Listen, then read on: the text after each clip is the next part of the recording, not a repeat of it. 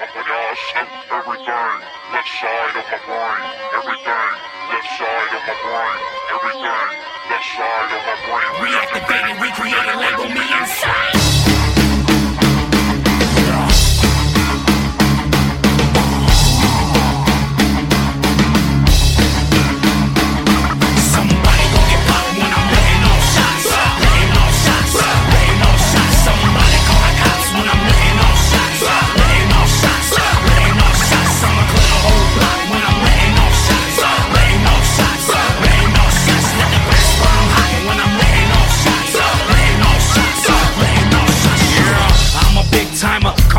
Sniper, rockstar status, call me Smacky Tyler. Riot, ignite a dirty worm, burn rider.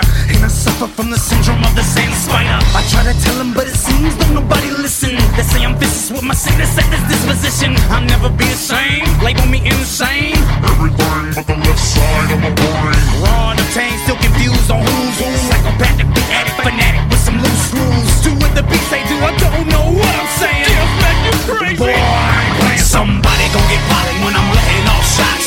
Letting off shots, letting off shots. Somebody call the cops when I'm letting off shots. Letting off shots to the breast burn hot. Everything, left side of my brain. Everything, left side of my brain.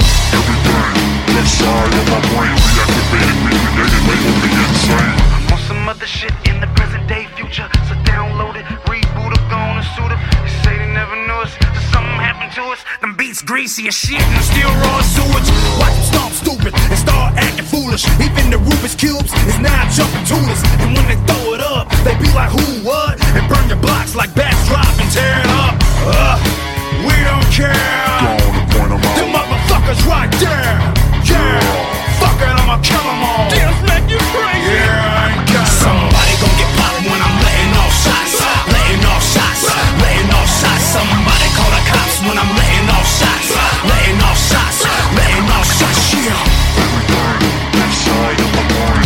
Everything, left side of my brain. Everything, left side of my brain. Reactivated, recreated, label me insane.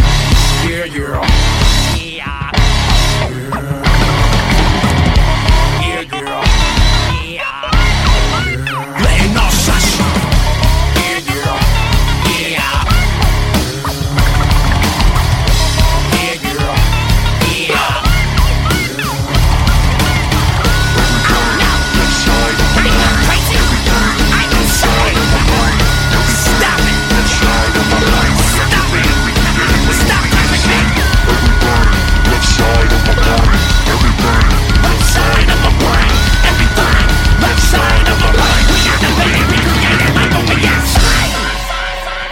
Hey y'all, it is Trent Knox. This is the Austin Live and Local podcast, live from the ATX, Season 2, Episode 13. Our guest today is Smackola of the Dirtywormz. This is a part 2 episode from a previous episode that we had with him in the studio. Some of the audio and video was lost from that episode. We got a full setup. We're calling in with them, and we're gonna have an awesome conversation about an upcoming show, about the state of hip hop in Austin, the growing population of Austin, and what that means to the future of hip hop. We got a lot of topics to cover, and it's always a great conversation between Smackola and myself. Let's get it started here. We're going to give him a call right now. Cool. So how's it going? I mean, I've been anticipating bringing you back on the show. The last episode we had some technical difficulties and we lost the video and portions of the audio. And we was talking some good shit too. I know, because once we got in past that 30-minute mark, we were getting into it. Brian had a lot of deep industry subjects to pertain to you, and then we started talking about big things. But yeah, man, how's it going? What's going on? Oh man, I'm doing good. Just as far as life could be. Woke up to the bad news of Aretha Franklin. Rest in peace, Aretha Franklin. Oh wow, I hadn't caught that yet. Yeah, man. She just passed away, so another musical great. That's one of my mom was one of my is my biggest musical inspiration, and Aretha Franklin was the second, and then Michael Jackson. Was it natural, or was there some sort of anything? Was it natural? Like a natural death, you mean? Yes. Well, she was old and she had been battling with, I think, cancer or something for a while now. Oh, okay. So it was something that's been coming, you know. Yeah, so she was in and out of the hospital, and Yeah, she was just in the hospital a couple of days ago, and then she got out, I think, a day or two ago, which was cool. But I already kind of knew, like I could feel it. Like I think she's out just to be at home with the family when she passes. So, yeah, man, it's one of those things, man. She was for anybody that never really checked out Aretha Franklin or listened to her, like you should really go and peep her as far as just a musician. Like, but there's differences, you know. Me and you talk about that all the time. There's rappers and musicians. You know what I'm saying? So it's like people will call me a rapper, but I consider myself a musician because I'm into the production side of it, the musical side, the whole thing. You know what I mean? Not just me rapping. You know? Yeah. So it's just different. But yeah, she was a great man. Shout out to her. So now that she's passed, where does her catalog go? Is she? I don't know. Was she working on an album? Her family owns it. Hopefully. Right. Yeah. I'm sure they don't own the earlier records, but I don't know. I never really kept up with that as far as. But I mean, there's very fortunate people in the music business that came back and bought their catalogs. You know what I mean? Like a Jay-Z, Michael Jackson. You know what I mean? Like those guys. Mm-hmm. You definitely knew about it because those were long battles. Prince. You know what I mean? So I'm not sure if she owned her catalogs or not, or her later music. I'm sure she did with her later music, I'm sure, but I don't know. What does it take to purchase your catalog back? That seems like a pretty heavy burden. Yeah, it does. I mean, well, it all depends on your relationship with whoever owns it. You know what I mean? If they're willing to sell it. You know, the person that signs you or the person that owns it, pretty much. You know what I mean? Yeah. And a lot of them have made so much money back off you that, you know, they'll give it up. Oh, you want to buy your first album back? Okay, $3 million. I think Jay-Z bought his first album back for something like that. It's wild. I was hearing that I watched Joe Budden on one of his podcasts. He was talking to T-Pain, and somebody was offering him like $6 million for his catalog. That's fucking low for him. He had like a lot of, especially since he's still in the active stage of performing and making songs. I mean, and this days, you know, back in the days, like a James Brown's days, that probably would have been a lot. But you know, but yeah, that's kind of crazy. That's a little low, I would think, for him. And I think that we're also talking about The Dream. The Dream was also relatively in the same area, and he was like saying certain things like it was just The Dream's catalog, not necessarily in reference to, you know, the Beyonce albums or other albums that are included in his like writing or production, right? So did he sell it, or are you saying he bought it? No, I don't think they sold them. Oh, he sold his catalog.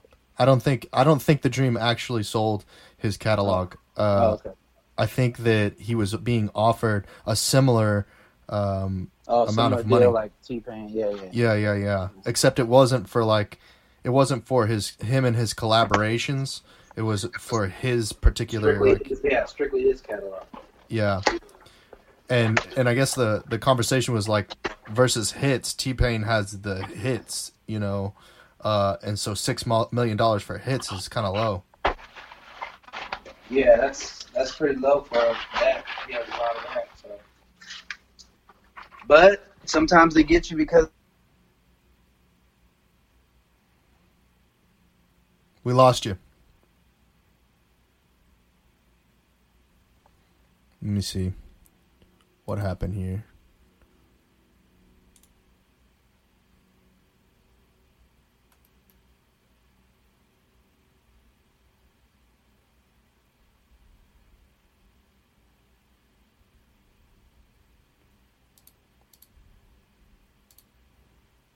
Let me redial him.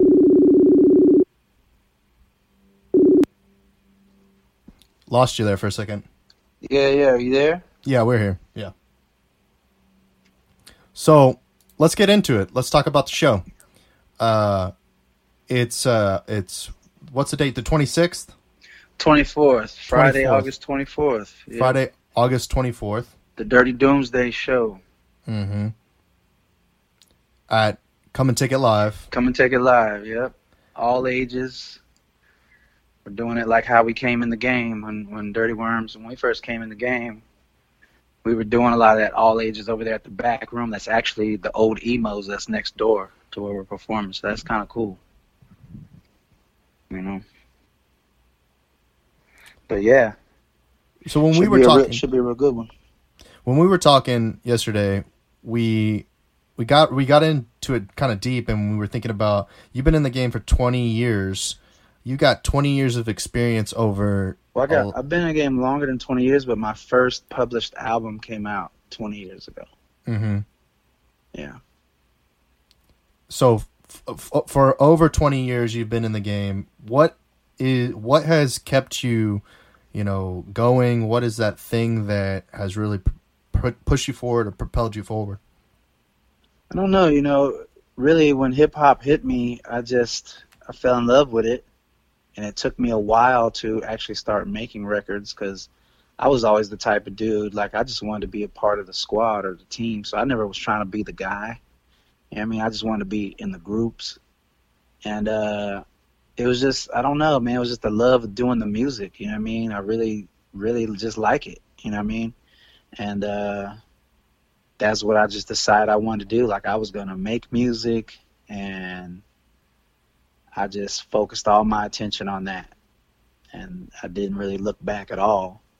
And I think when we were talking, I was talking about that. Like, sometimes I think about it and I look back and I go, woof, that's kind of scary. Like, but just having that fearlessness of really doing it. But I sacrificed a lot to do it. And I don't mean like sacrificing animals or some shit. Like, like how people talk today when they're like, oh, you sold your soul, you're sacrificing your soul. No, I mean, I sacrificed a lot as far as I could have went out there, went to college,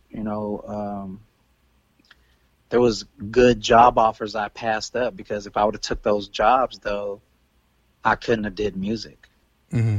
It was like I had to pick, like, okay, you want to get that job, and yeah, you could be driving a Beamer in about 6 months, man. You could be doing real good. It was like, when you're thinking of things like that, and then it was just like, man, but I really want to do this music. And so I just, I slept on floors, ate ramen noodles. Like, if you look early on in my career, I looked a little pudgy. That's because all that ramen noodles, all that fucking saccharin or whatever the fuck is in that shit. You know what I'm saying? Like, just from eating that, and just trying to make music and just, so when I look back at all that stuff, it just, I really don't know what it is. All I can attribute to is just the real, true passion of being a musician. Because you always hear that story with musicians. They're just, we like to be on the road, gone, doing music, and we're lost in the moment when we're doing our music. You know what I mean? It's just like nothing else is greater than that or something. You know what I mean? It's just like, that's our thing. So I can't really explain what it was, because there were so many things. You know what I mean? It was, my mom was a singer, so when I started going on my musical journey, I was trying to impress her. I was trying to make her proud of me, just seeing me do it, especially when you're young like that. Most people are kind of going, no, you need to do something else. That's almost, that's almost an impossible thing to do. It takes a lot of luck, and it takes a lot of this, and you're going to go through a hard time, And, but of course I didn't listen, and here I am. You're different than a lot of hip hop artists in the fact that you are a true musician. What was the first instrument you picked up and began playing? The first one I started dabbling with was a piano, but I just wasn't good at it. Not to say I wasn't good at it, but my attention, I don't know. I was just into Star Wars and weird shit and Friday the 13th movies and shit, so I couldn't really concentrate. So then I went from that to drums, and I always just messed around. But then it was funny, because when I was in high school and I was playing in the marching band, I always played my own beat. So we're marching, and the teacher's like, "No, you got to play it like this," and I'm always playing something else that was funky. You know what I mean? And so she would let me do it because it still was on time. It was all these, it was on time. It kept the band on time, and I don't know, people just loved it. So I always was like that. You know what I'm saying? And just dibbled and dabbled, man. And I wanted to be a DJ, and so I just went through a bunch of phases. You know what I mean? Mm-hmm. And but my one greatest, I would say, thing of doing as a musician is songwriting and being. I was always known for my hooks. Everybody was like, come to me like, "Hey, man, make a hook to this." They would always be like, you just can come out with a hook like it's nothing. So that's probably my greatest musical thing, I guess. Songwriting. Mm. Do you still have your first song you ever wrote? I actually don't, and I wish I did. Because back then I had it on like those little cassette tapes. Mm-hmm. And man, I sure wish I had it. But one of the first songs I ever wrote was a song called Ruthless. And I wish I had that. And then I did another song called Teenage G. And then I had one called Ticket to the Boneyard and Dropped on the One. And I had that Dropped on the One for a long time, and then I ended up losing it. Mm. But because they were all on cassette tapes. And I'm sure if I look hard enough, I could find one. They're floating around somewhere, But this was way before internet, way before any of that. So, yeah, you know what I mean? Like, I've been doing this a long time, dude.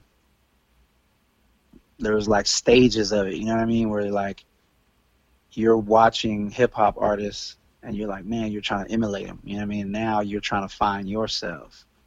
Now you're a battle rapper. Now you're, you know what I mean? So, but I just think me having all those elements on early is what really shaped me into doing what I'm doing. Mm-hmm. Or to being an actual artist. Like, I didn't just start off being like, oh, I'm going to be a rapper. I started off being a b-boy. I was a break dancer. You know what I mean? Mm. Then I went from that. I tried to do graffiti, but my shit was just whack. You know what I mean? And then I went from that to being a DJ. And because I wanted to be Jam Master Jay. Everybody wanted to be Jam Master Jay. I wanted to be Jam Master Jay and just scratch behind the rappers and do all that. And then the rappers that were rapping at the time, they just didn't do it right. And I was like, nah, you gotta do it like this, and you gotta say it like this. You gotta face the crowd and be like this. You know what I mean? They just didn't know how to perform on stage. You know what I mean? So then I transitioned from that to performing in the front and with a group of people, and then it just, by the time everyone kept dropping off, I would say, or realizing this wasn't their true passion or whatever it was, or sometimes life circumstances just changed up things for people where they couldn't do it, you know what I mean? And then there I was just standing out there by myself, and then I just kept going, you know what I mean? Mm-hmm. So that's a big transition, I guess, from being a supporting artist to being the front man of a band such as the Dirtywormz. Did you go through a lot of different phases before you became the Dirtywormz? Oh yeah. Like I said, like I was a DJ, then I became a rapper, and I was rapping with a group, and then I liked being in the group because I only had to concentrate on one verse per song. You know what I mean? So it was a lot easier. The tension didn't have to be all on you, and I just liked the mechanics of the whole group moving. So by the time the record we were speaking of is called Major Players, that came out 20 years ago. So that was me and my man Diz Money. And it was crazy because Diz was like this super producer dude, fucking genius, man. He was making beats and shit, and just, nobody in our area was really doing that. You know what I mean? Mm-hmm. And so I was getting down with him. And then prior to him, I was in a group called Gangsta 2 Productions. And it was me and Jermaine Monroe, J Love. And he was like the popular guy in high school. He could rap, he could do all that. So me, I was kind of shy a little bit because I knew I could rap, but I didn't think anybody could think I could rap. You know what I mean? Mm-hmm. And so when he heard me, he was like, "No, man, you got it, man." And he was like a senior in high school, so he let me hang around him. So I was basically like showing up at parties, and I was the secret weapon. Like, you know, we'd get in rap battles, and then here I come, and they'd be like, yo, this kid right here got all kind of crazy flows, and he's just real sporadic and just, you know what I mean? So that was my kind of thing. So as I moved up, and we did all that from Gangsta 2 Productions to Major Players, as I was working on Major Players, I was in the Army here at Fort Hood, and my son died. So when my son passed, I was like, okay, I need to really do this music full time. So I really that propelled me, because I felt like I had no choice, you know what I mean? Because I felt like an ass, you know what I mean? I felt like, okay, now if I don't, because I just remember the baby mom yelling at me, you're always in the studio, and you're never going to do this and that, and, you know. And I was around a couple of guys at the time, and we were always at strip clubs, and but truly deep down, I was wanting to be in the studio and do it, but, you know, I was doing what my friends wanted to do too. And so during this process, I always be like, man, let's take it to the studio. We got all these songs. Let's take it to the studio, to the big, and record this and really get it going and put a record out. Because you got to remember, I was already making records with Major Players. So by the time I was over here in Texas, they were playing with it a little bit. You know what I mean? They weren't really that serious. So once my son had passed, that's when I was like, okay. And I was in the Army at the time. I was like, okay, I'm getting out the Army, and I'm going to pursue doing music. And so I got out, and I started making a name for myself around here in Austin. And, yeah, that's kind of just how it started. And I remember just, the show was always my thing. Like, if you ask probably other rappers about me, or anybody about me that knows me like that, I never claimed to be the best rapper. I was going to be the better show performer. You know, I was trying to embody it all, but I was going to be a stronger stage performer, because I knew that I could win people over performing the song live.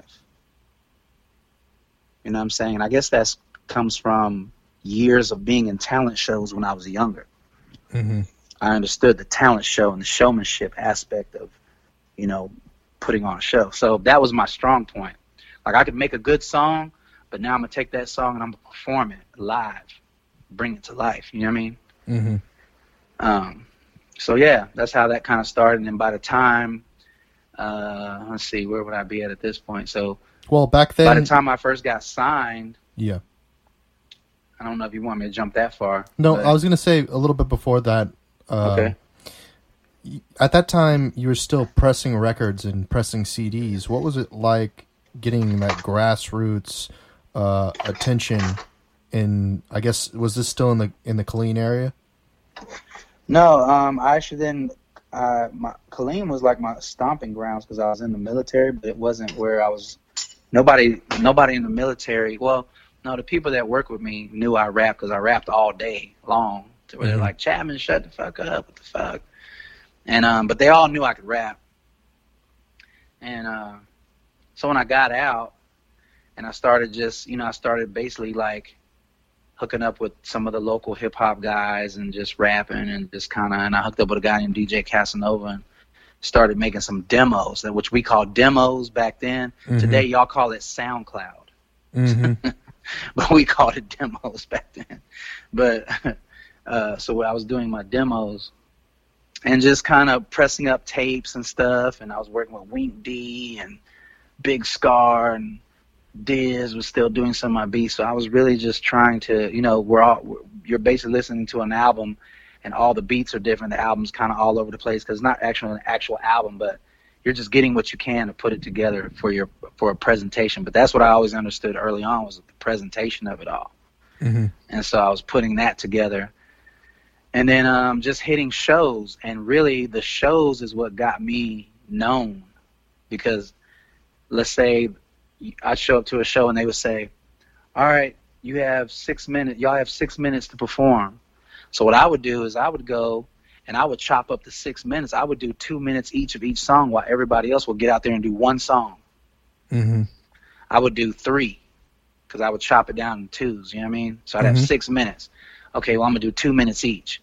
And I remember some of the artists getting mad, like, oh, man, he just got out here and did like 3 songs. And did it. But I was doing like a mixtape style, or what I would like to call it, Ice Cube jacking for beat style. Mm-hmm. You remember that song, Jackin' for Beats? No. I don't know if you're probably too young. But the beat just kept constantly changing like every 4 bars. Mm-hmm. And the beat would just change up. So it gave you the feeling like I was performing longer than I actually was. So That's what really sets you aside. Over. Say what? That's what really sets you apart from the artists that are now in the situation we're talking about today, is that you were already a performing artist. Yeah. Well, like I said, that was my strong point that I knew I had. Mm-hmm. I knew me performing was just going to be that because, like I said, again, Aretha Franklin, Michael Jackson was one of mine, James Brown. Like, I'm watching them perform, and I'm watching them captivate, and I'm watching them do certain things that are like when people would just sit back in awe and look at them. So I remember when I was first performing around here, people were like, but they weren't really jumping up and down when you were out. I said, no, they're taking it in. Mm-hmm. And people would think I was crazy. They were like, no, I don't know if they were feeling it or not. And then right after we're done performing, then everybody start clapping. They say, oh, wow, they seem to be like just standing there the whole time when you were doing it at first. I was like, I think they're just taking it in because they haven't really seen that. You know, they haven't really seen somebody perform like that. Because usually, you know, just keep it real, Trent. You go to a hip-hop show or some shows in general, you see the performer, whoever's performing, they're kind of just, it looks like they're just trying to get through it. It doesn't look like they rehearsed that. Mm. You know what I'm saying? It looks like you just decide to get up there and you're going to do it. They're looking down. See, I didn't have none of that. When I kind of came out here, everybody was still doing the looking down, looking around, had to have 10 people on stage with them because they didn't have the confidence to stand out there on their own. You see what I'm saying? Mm-hmm. Like, to be a front person or to be solo is hard. Like, when people would talk about DMX, I said, man, DMX is the perfect example. Like, he had no hype man, no nothing. He would just go out there and do it. Mm-hmm. And it was just him. You know what I mean? Like, that's a skill. You know what I mean? You got to be able to captivate people and to hold their attention. So that's how I kind of got over. But I always was studying the greats. I studied all the people before me and what were they doing. You know what I mean? Yeah. And I kind of knew. I don't know. It was just kind of natural for me in that way, in that sense. So I was like, I'm not going to try to be the best because, you know, every rapper feels like they're the best rapper. Mm-hmm. And I was like, you know what, I'm gonna be the performer that's hard to top because my show alone is gonna win you over. Yeah, you my, said my a lot presentation. You know what I mean? Yeah, you said a lot there, and I kind of want to take it back to where you were where you were going with when she got signed and when everything happened. What kind of set you apart and got you to that place was that you were a performing artist that offered more of a production than a lot of the artists that were your comrades or your adversaries in the industry at that time. So then you navigate from being in the military to the Austin music scene, which is the live music capital of the world, and I have to assume that kind of helped in you getting the opportunities to be at the stage of being able to be signed and work towards that. Yeah, I mean, well, it definitely was one of those things where coming to Austin, knowing it was the live music capital, was like, okay, hell yeah. But it still wasn't just that easy. Mm-hmm. The performance part, I have to give that credit to my mom because when she would perform her shows, and I'm like probably 12, 13 at the time, and she would talk about these things, she'd say, she'd walk in, they're doing little ballrooms and stuff back then, little talent shows or whatever. And her thing was, yeah, bring that in here, bring this over here, bring the piano over here. And they're like, oh, it's just a show. And she's like, her thing was, we need to, all those big concerts you see, we need to throw right here on this little bitty stage. We need to mimic that big ass concert you'll go see some big artist perform and do your best here. Like, so the lights are important. The fog is important. The production of the piano, which back then those pianos were heavy. Like, you know what I'm saying? So when they were up there playing the pianos, those were real pianos, you know what I mean? Mm-hmm. Not like now we can throw a keyboard up real quick and just go, you know what I mean? Mhm. But I understood that. So that was my approach too. So that's where I think I kind of won over a lot of people, because I would watch a lot of stuff and I say, you know what, I'm gonna bring in a big show production to this little bitty stage, and I'm gonna go all out. So all those shows I did in the beginning, I wasn't making any money. I was spending money Mhm. to put the show on. And everybody thought I was crazy. Like, man, we're trying to make money, man. You're spending money. I'm like, but this is what's going to create our brand. This is what's going to create the hysteria of it all. You know what I mean? This is going to be the thing where people come see it. Even if I wanted it to be to where even if people didn't like my style of music, the one thing they couldn't deny was that, yo, that dude put on a fucking show. Mhm. Like, that wasn't just some, like, he's serious. He's not. That whole, the lighting cues, the smoke going off, the fucking, you know, just all those little things, they all matter, you know what I mean? Mhm.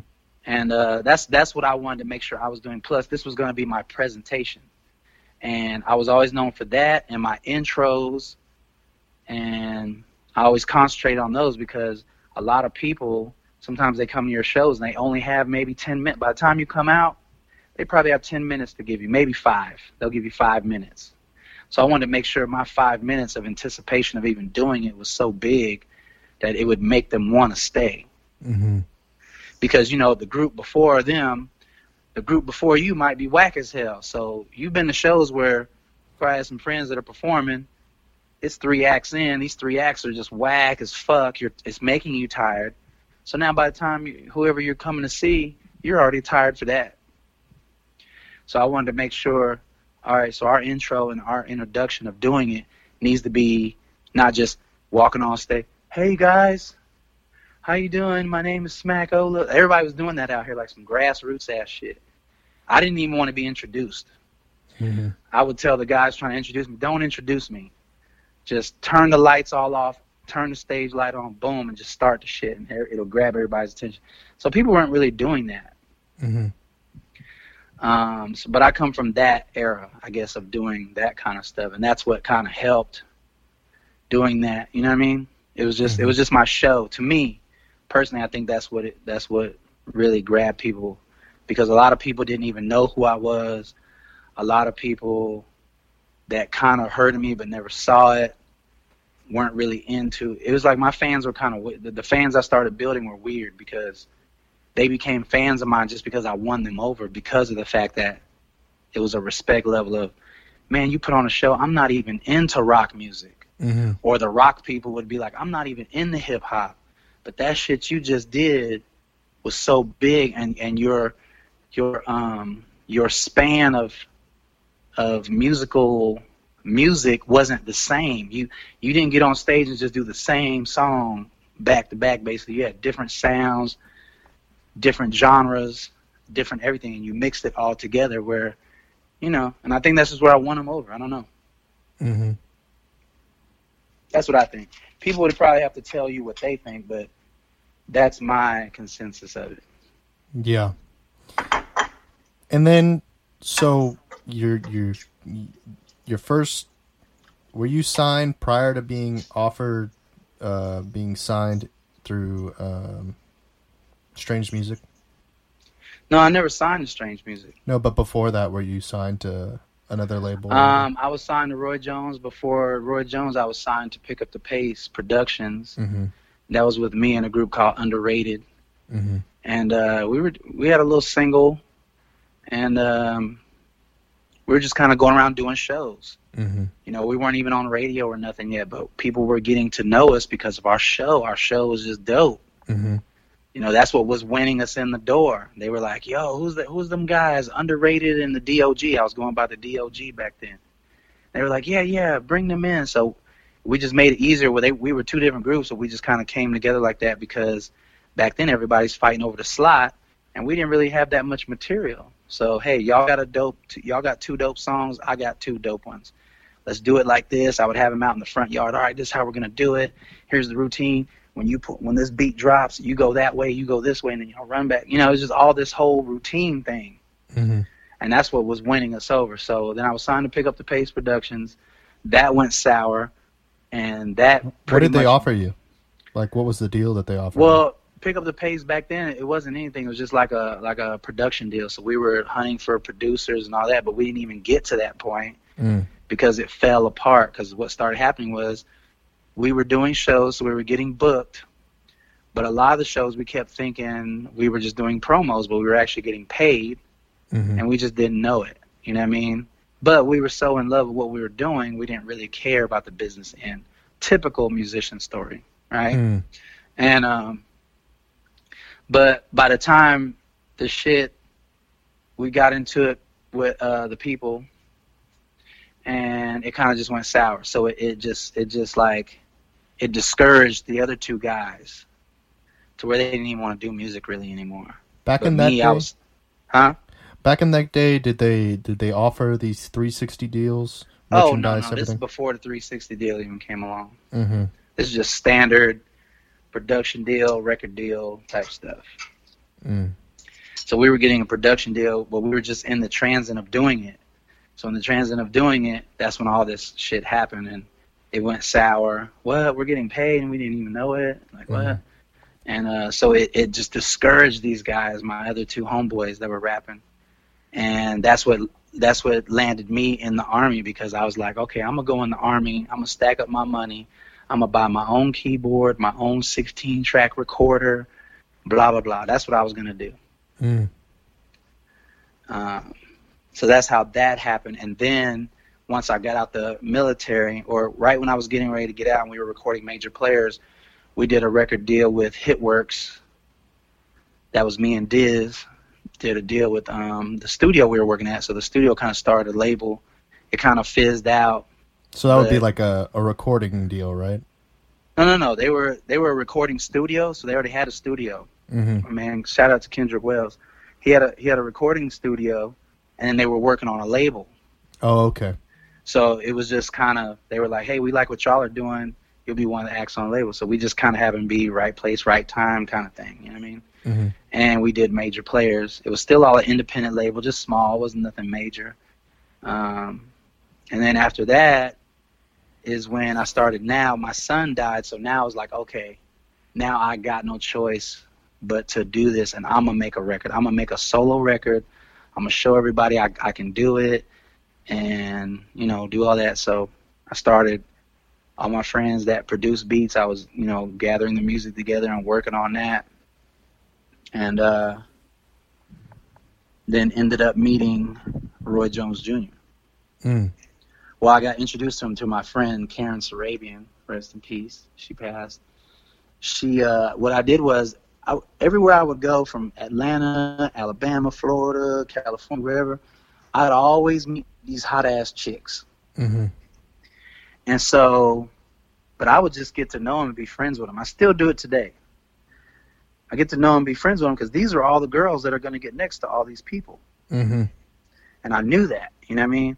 So I just always remained cool with them. They always thought I was cool, and every time I came out with a new song or something, I would just, put it in the mail and send it to them. She just happened to be playing my record. She was with Roy, and they were at the airport or going to the airport. She was getting a ride to the airport or something. She was playing my music, and I guess he got out the car, and he was just like, hey, who is that? Oh, that's Smackola, blah, blah, blah. Okay.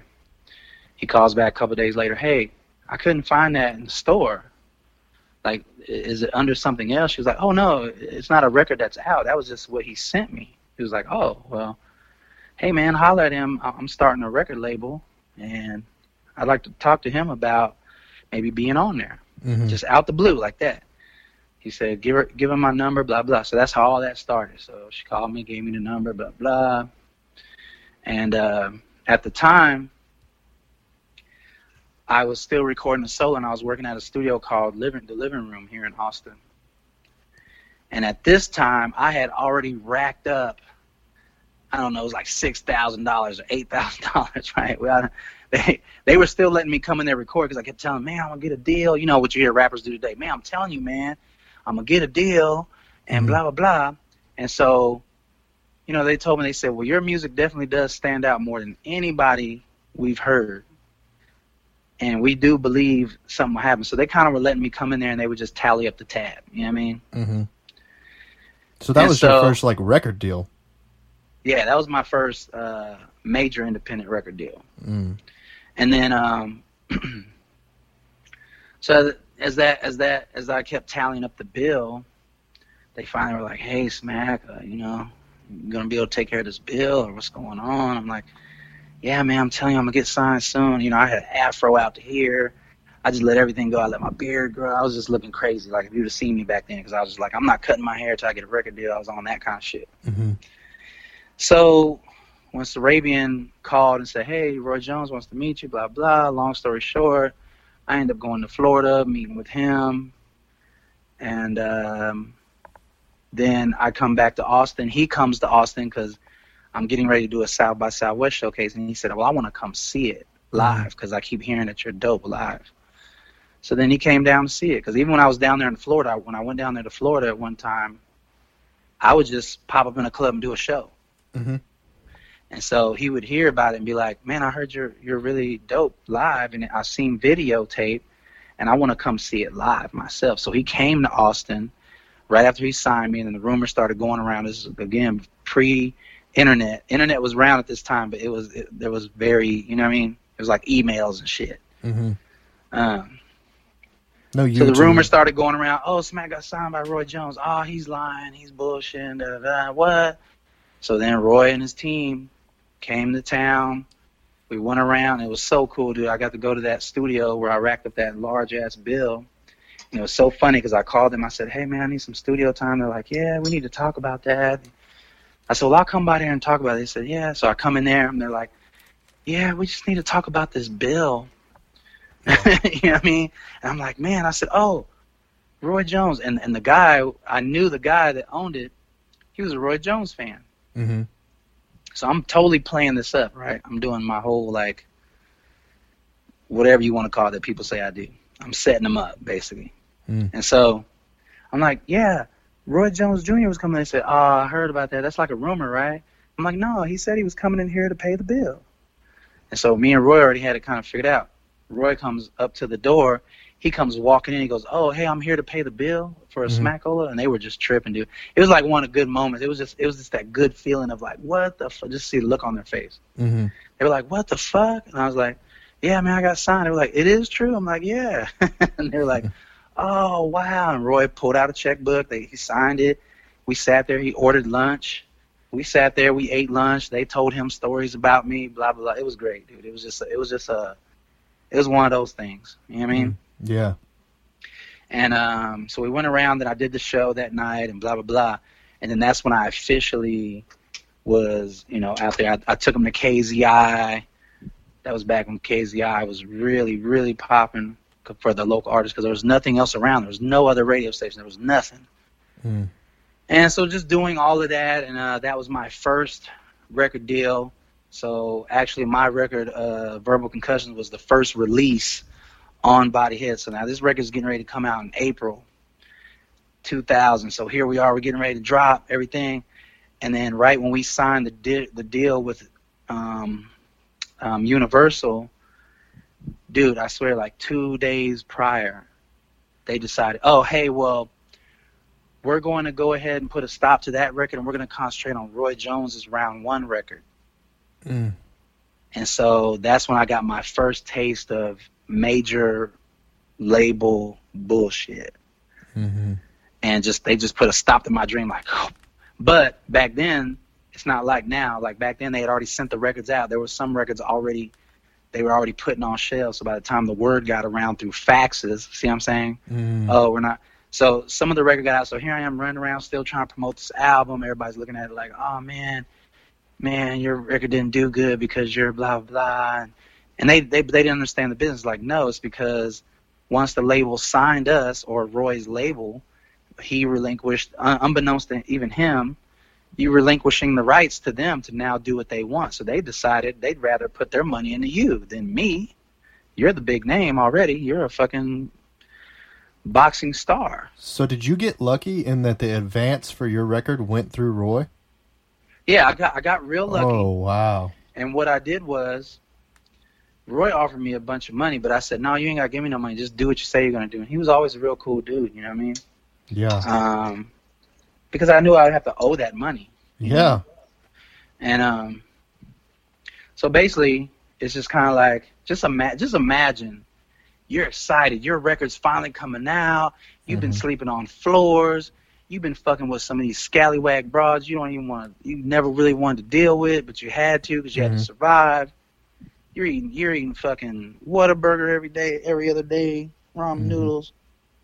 And here's your record coming. You got all the haters on you, like, because back then in Austin, it was the same thing. Who's going to blow? Who's going to be the first to blow up? It was all that shit going on. So here's my record getting ready to come out. You know, I had all these joints on it. I had Diz with me. I brought some other guys along. This is when Crash was with me back then. And FYI, me and Crash were already calling ourselves the Dirtywormz then. So I was already pre-setting that up as I was getting ready to put out a record. Anyway, so... Oh, wait, before you go on that, Dirtywormz came from you calling your kid.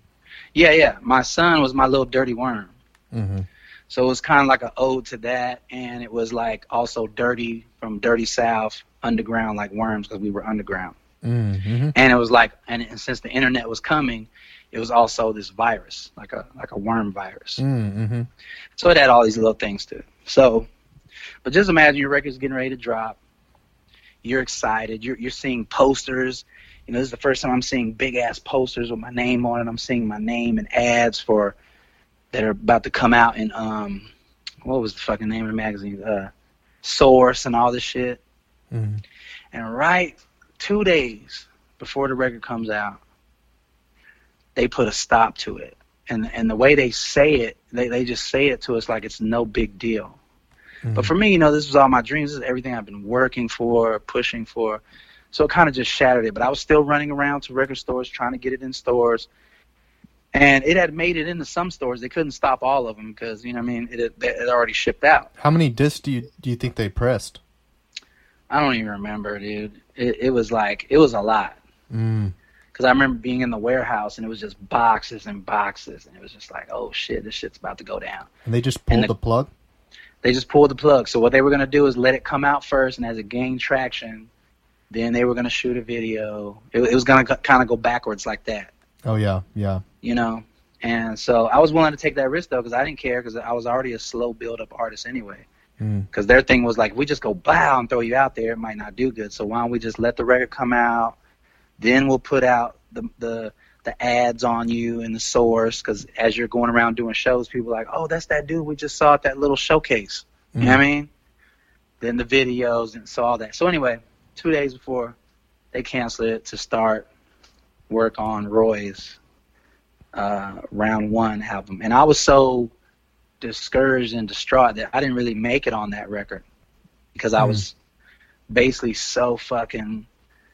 I don't know. I was still trying to work my record because I believed that it was so good. I was like, fuck that. I'm still going to try to make my shit work. You know what I mean? And that's when I learned going up against a machine. So I learned a lot. You were in your late 20s at this time? Yeah.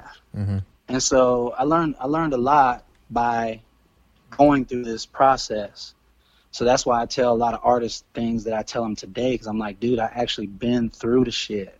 And I'm telling you, I'll tell somebody when they're like, yeah, I'm going to go against so-and-so. I'm like, you can't go against him. He's backed by this corporation. You can't do that because they do this. Oh, so-and-so fell off. He didn't fall off, dude. They just are not putting his record out. Like, imagine I'm hot back then and people thought I fell off like overnight or something. I'm like, I didn't fall off, dude. I mean, I don't own the machine that's going to push this whole thing. You know, I'm still here doing it. But you always hear me talk about that here and there. I talked about it the other day with Nicki Minaj, and they just took her out the machine. But that machine is generating you a fake love at the same time. It's telling the people, hey, this is hot. Go buy this. This is the new thing. If you ain't got this, you're not cool. You know what I mean? Yeah. And so, but one day when they take you out that machine, people will have. I think me and you had this conversation like, oh, 50 fell off. No, 50 Cent didn't fall off. They just took him out the Interscope machine. I mean, he's still winning over here with Power and all this shit. He could still make records. If you hear some of the records he's still making, you're like, dude, these records are just as good as what he's been doing. He's not all of a sudden going to be this guy that's going to make whack records now. That's not going to be. But you do see artists go through that when they try to do what's going on and just do you. Don't try to do what they're pushing. Just do you.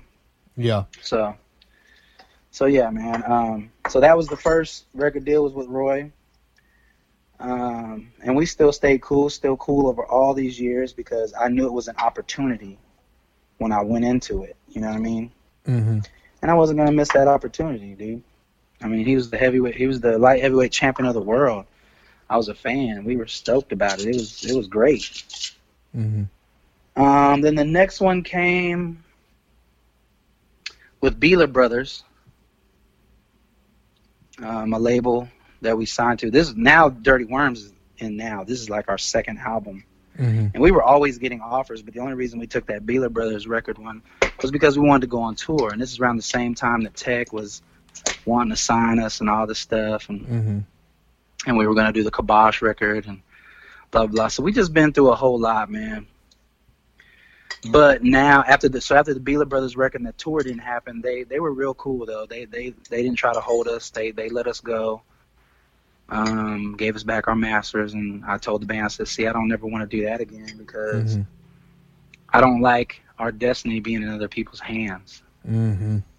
And to me, it makes everyone around you lazy because they go, oh, we're on a label now. And it's like, no, dude, we still got to do what we're doing. All they're going to do is put the record out and collecting. But these guys were going to put us on a tour with Marilyn Manson. And so that's what that's why we signed the deal, because we were banking on that. And then Marilyn Manson relapsed and blah, blah, blah. And then the deal just was like, fuck, here we go again. So it's funny because when I meet a lot of artists that go through like a bad time, I'm like, dude, I've kissed the sky at least 10 times and been shot down before I could, you know what I mean? Mm-hmm. Yeah, I know exactly. But shit beyond your control, like it's beyond your control. Mm-hmm. So yeah, as far as record deal goes, and then when the Strange Music thing came back around, we're just not really interested. We're just more like, let's do a deal, but we can do an agreement. You know what I mean? Let's do an agreement. Mm-hmm. I shouldn't say deal, I should say agreement. Let's do an agreement. We'll do X, Y, and Z, but we don't want no one to own us. Yeah. You know what I'm saying? Like, I'm not down with that shit. With that being said, when you went to the opportunity with Strange Music, were they offering you like world tour money? No, because this was still the stage of just us doing the Kibosh project. So it was a small project offshoot. Well, this was going to be a big project that they were doing because Tech Nine and Chris Calico basically asked me and my band to be a part of this group project, and I was going to be the third MC, and the band was going to be the backing band or the band. So it was basically going to be Dirtywormz with Tech Nine and Chris Calico. Okay. And yeah. So we were stoked because we were already Tech Nine fans, and we were stoked to find out he was fans of ours, and it was all that kind of shit going on. And then it was like, man, this dude's a fucking beast. Like, we were looking at Tech Nine like, whoa, this motherfucker could pick anybody in the world that he wanted to do this with. He's picking us. Mm-hmm. So we were down to do it, and so we were getting ready to put out a record, but then we're like, no, let's hold on, because if we're going to do this Kibosh thing, we need to kind of, you don't want to throw all your rocks in one basket, but you want to make sure what's going to happen first and second before you start acting. So I remember a lot of fans were at us because they were like, man, y'all taking so long to drop this next record. Well, we're trying to wait to see what's going on. Even today, like, I'll get fans that be like, when are you going to drop a new record? And I'm like, you can't just drop a record like that. Mm-hmm. You can't just, I know these little rappers out here that are doing it, but we're a band. Like, we can't just drop it. We want to maximize. And you already see, if Chris Brown can come out with a record and after 2 weeks it's old news, I'm not really that interested in dropping a record. You know what I'm saying? Yeah, but I think that's a lot of work. I mean, watch by next week. Yeah. I mean, just really think about it. Just look at Drake now. No one's talking about that. Yeah. There's no more. Like, in my day, you talked about a fucking record for the next 2 years. That time is gone. See, and I know your generation, like, y'all didn't get to experience that. Like, that's what's missing in music to me, when people would be playing a record for like a whole year.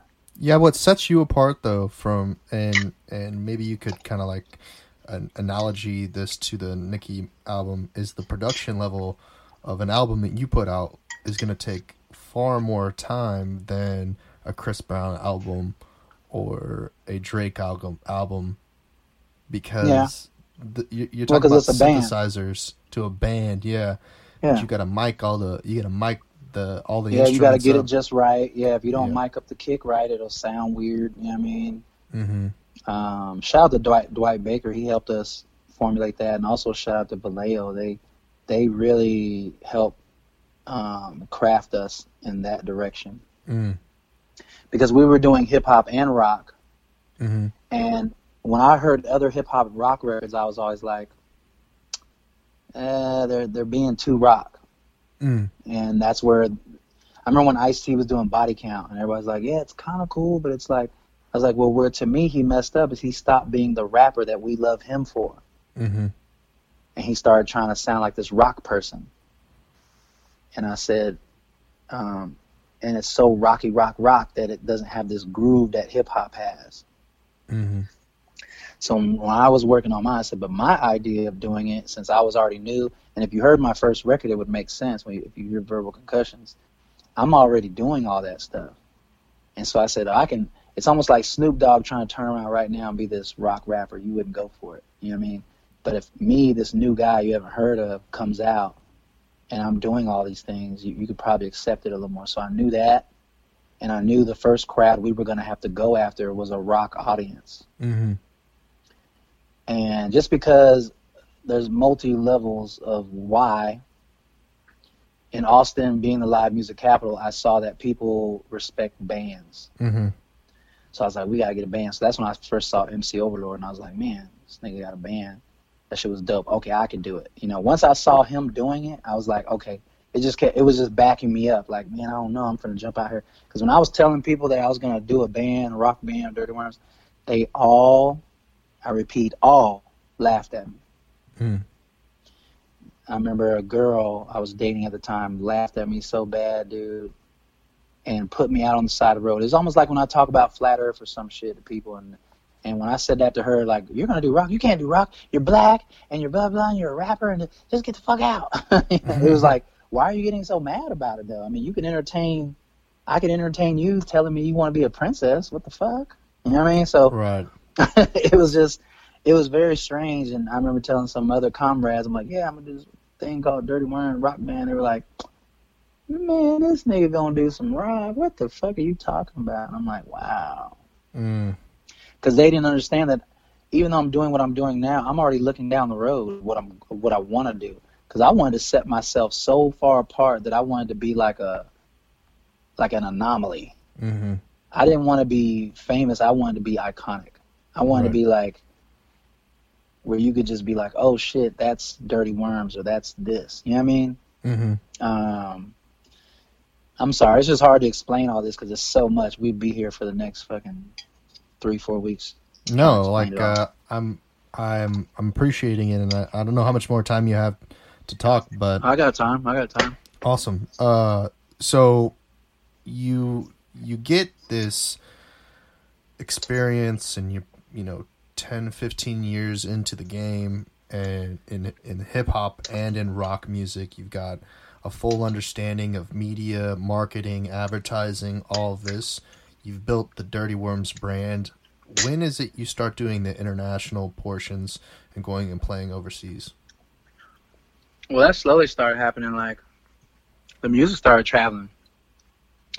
Like, right now, for about 6 years now, this group, I can't think of their name right now. They're gonna kill me. Starts with a P. Anyway, they've been trying to get me to come to Russia to do Dirtywormz. Yeah. And they were showing me videos of people doing like Dirtywormz cover bands over there. And so this is around the time my mom was sick and stuff, and I was taking care of her, and I was like, man, I can't just get up and come that far, you know. Plus, we need more than one show, because they were like, yeah, we got this one big show. I'm like, man, we need more than just one show. It's too far to come. Just do one show. Yeah. And they would be like, well, this is a big one. I'm like, I don't care how big it is. Like, it may be big, but I like hitting those little shows too. I love hitting those little shows because it's more intimate, and I feel like you actually, when I do a little bitty show, when I go play a little bitty ass spot, Mm-hmm. that's where I create the most hardcore Wormhead fan. When I'm playing like some big shit, it's like people are like, yeah, that was cool. But when I go play like a little venue, Mm-hmm. some shit you wouldn't think you see us in, man, those people right there, instantly, boom, it's like they've just become fucking hardcore fans. Yeah. So I understand that aspect too. Yeah, your like visuals as far as they go online portray you as, you know, a festival band, like huge like numbers. And we don't even play that many. We don't play that many. And I think now we're gonna get into some touchy political shit now. Mm. But us being a black rock band, which we would be considered,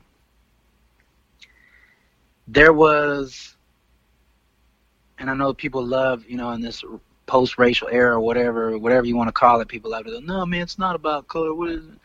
Mm-hmm. Dude, it's totally about shit like that. Like, I remember playing certain venues and we'd come in there and they didn't know we were black. Again, this is pre kind of, the internet's out, but it's not as big yet. It's not like this thing. You know what I mean? It's, I think MySpace is around at this time and shit like that, but it's still kind of just whatever.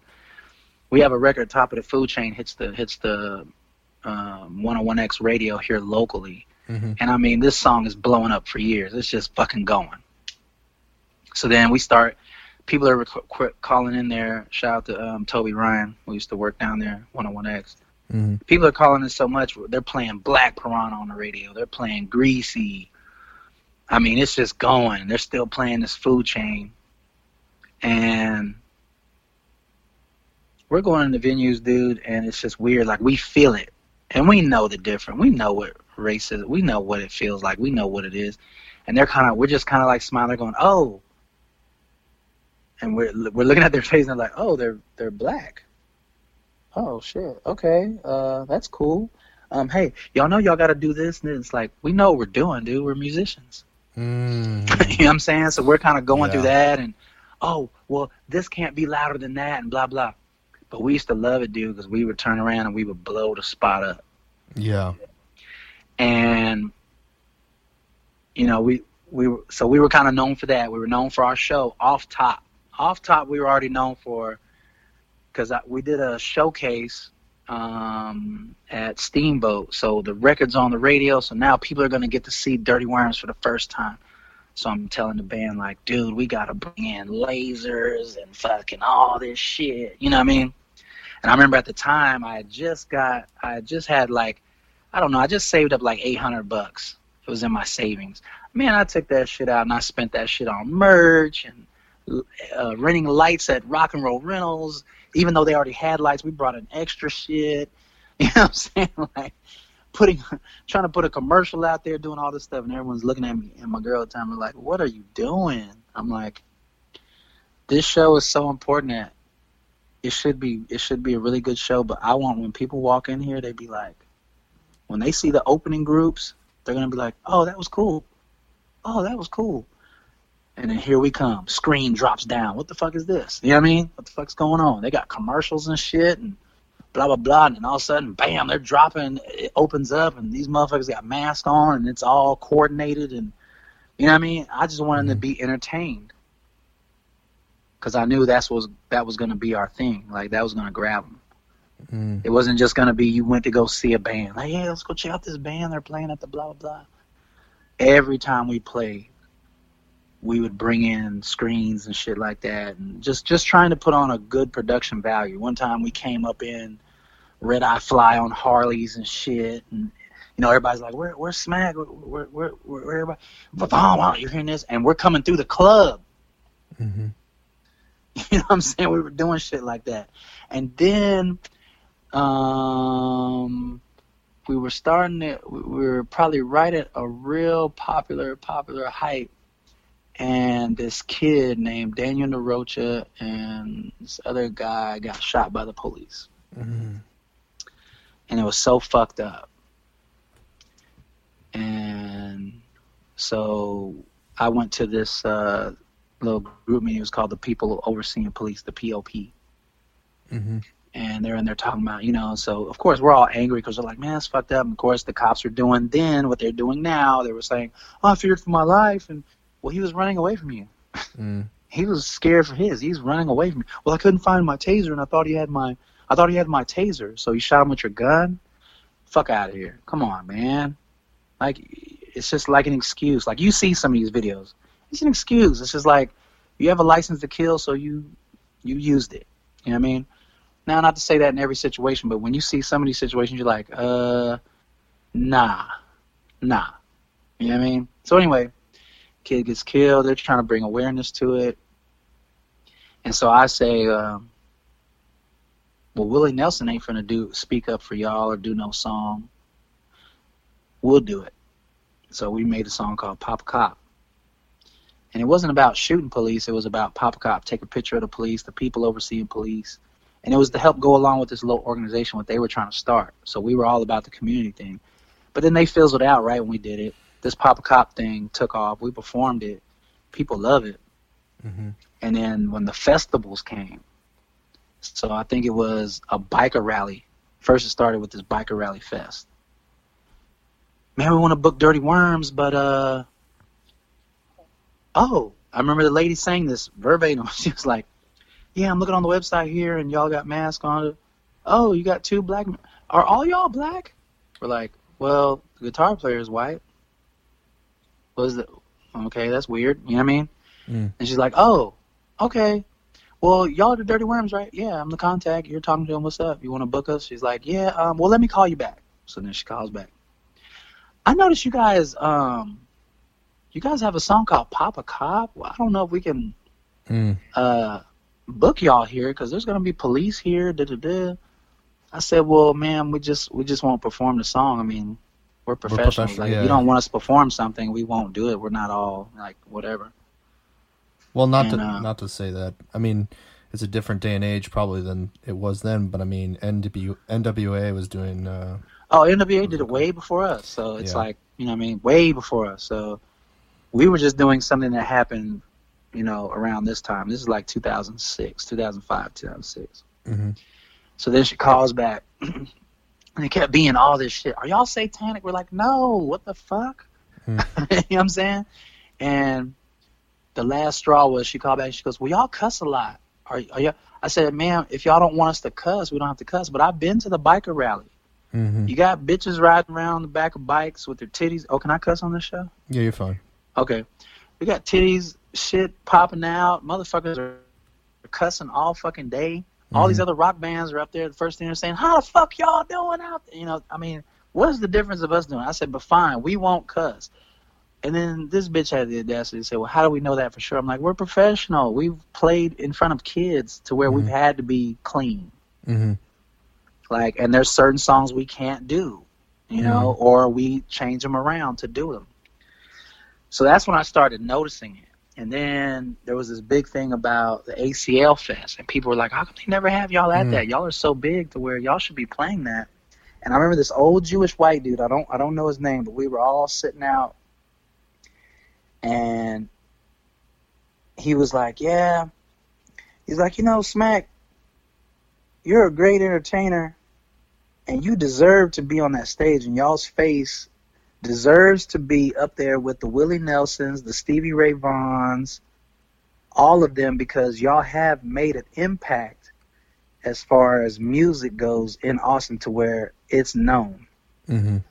He said, and I feel like y'all are not really getting that just due because y'all are not the go-along Negroes. So we're looking at him, this old white dude.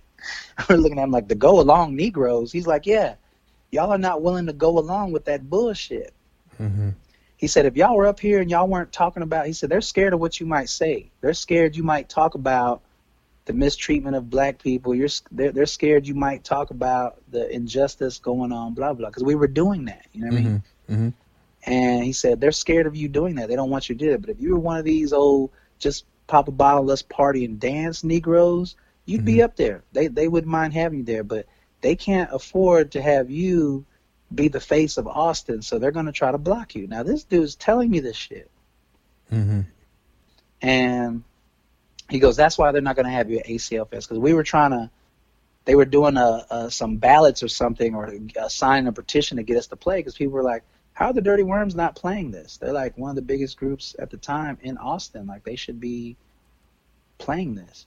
So one of the guys, I guess, from Pecan Street Festival we did, they kept telling us we couldn't cuss.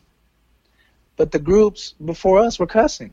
So we were like, you know, at the time we're like, man, why these white people always keep telling us what we can't do, but they can do it?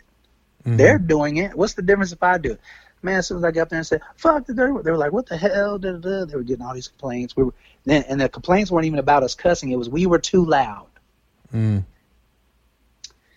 it was just like, so we were going through a lot of that, you know what I mean?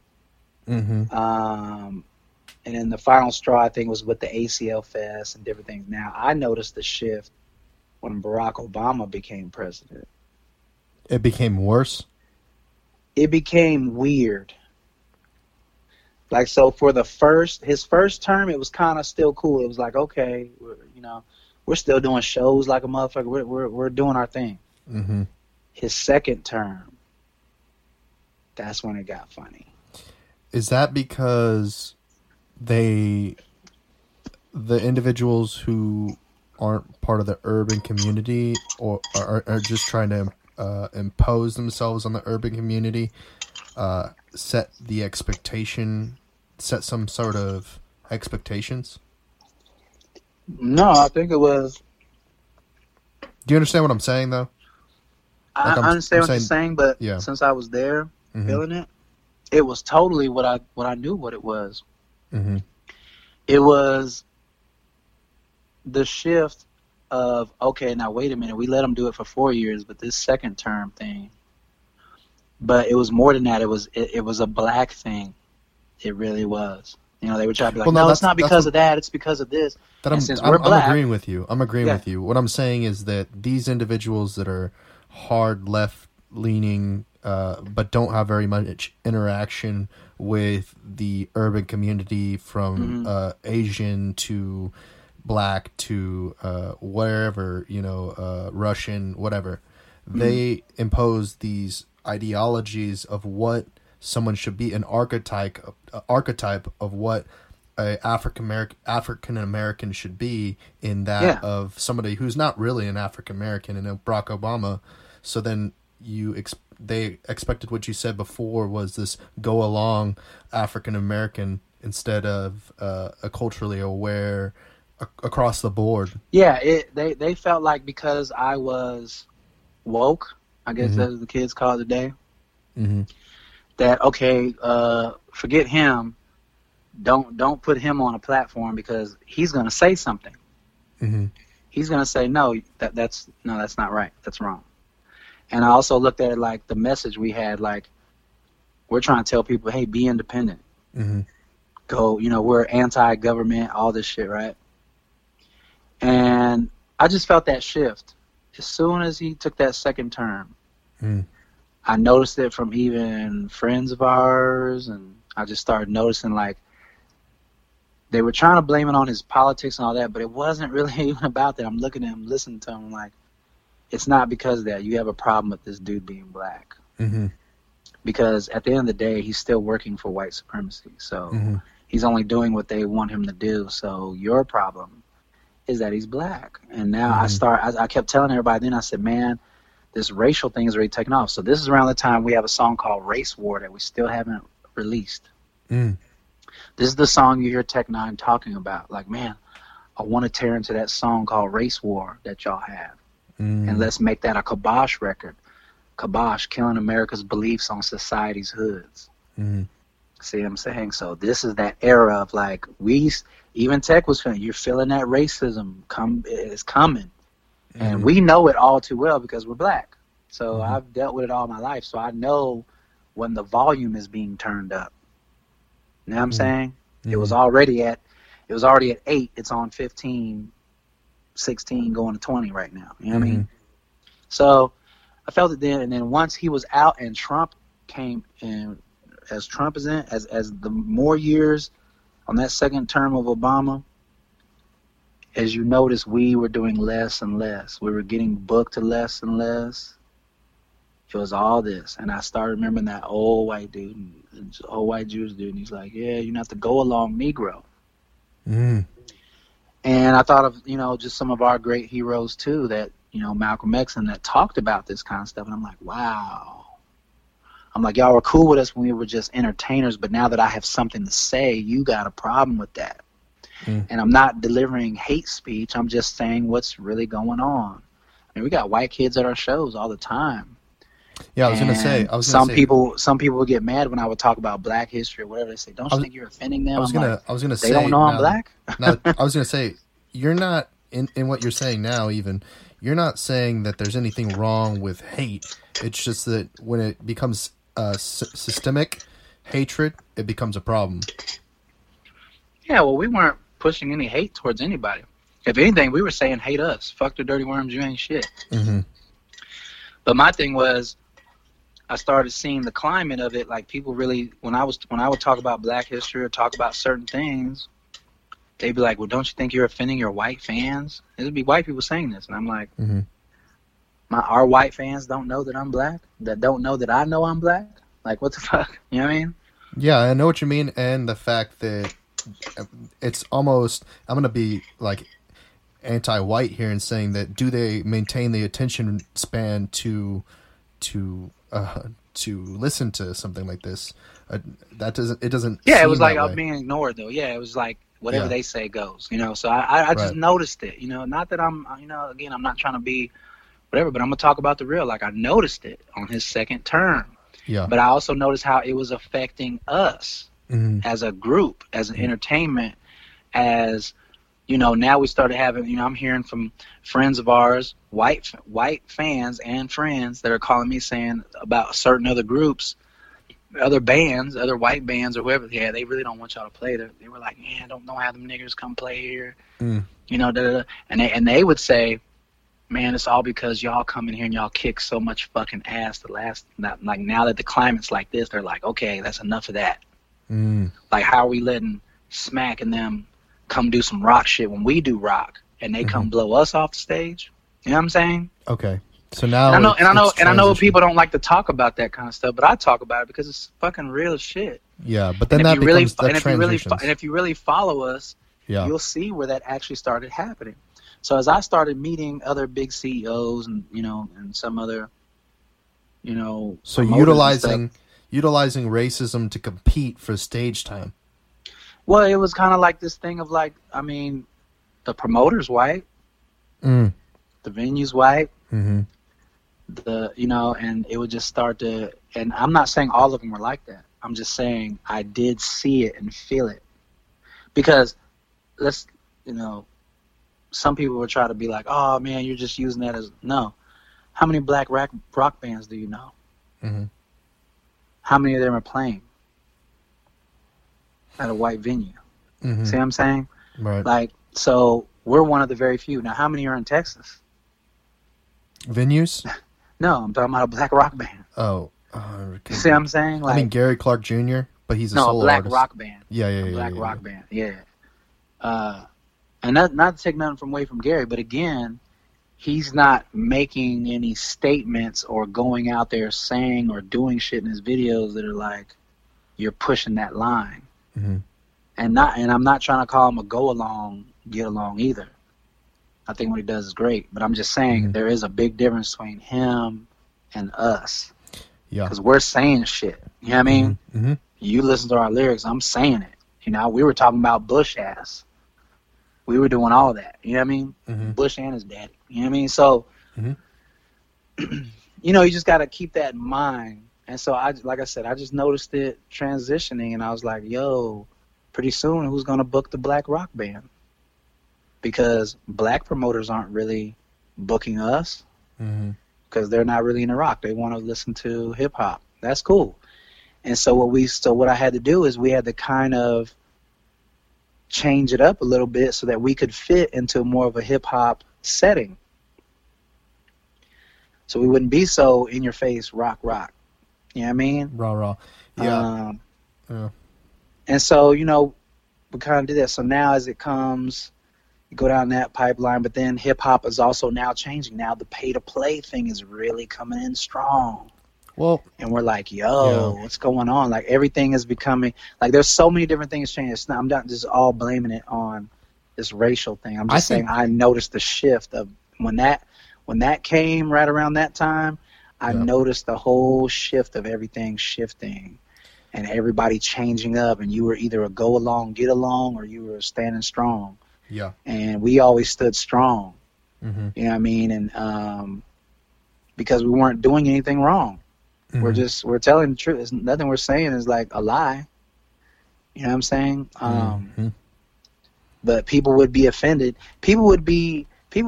Some people tried to call us racist for pointing out racism. It would just be like, you can't be a racist for pointing it out. You know what I mean? Just pointing it out, you know? Well, here's another thing that I noticed, like, when I started bartending and getting into the promotional aspect of the music industry and the bar scene and whatnot and venues, is that not a lot of these venues are owned by first or second generation immigrants, right? And they haven't necessarily dealt with the systemic racism that occurred within the South, and additionally the difference of racism as you get into the New Yorks or the Eastern Coast, where you start bringing in the Irish and the Asians, and you bring in all these groups. When you get these, you know, second generation, first generation immigrants, and they're fighting and they're utilizing the, you know, the lottery that they won off in another country to bring it here to, and it leads to a whole different culture, right?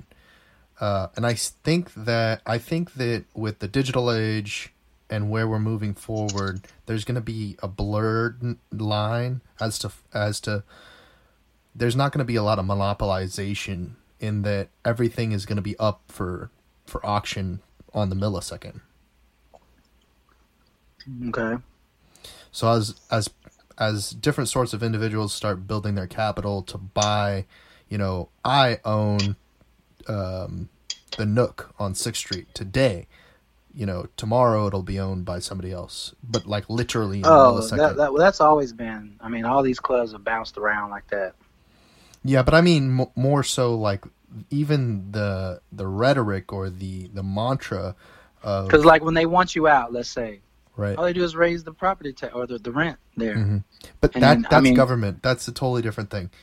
Like when we used to go to Red Fez and the Hudson and all those places back in the day that were, I mean, booming spots.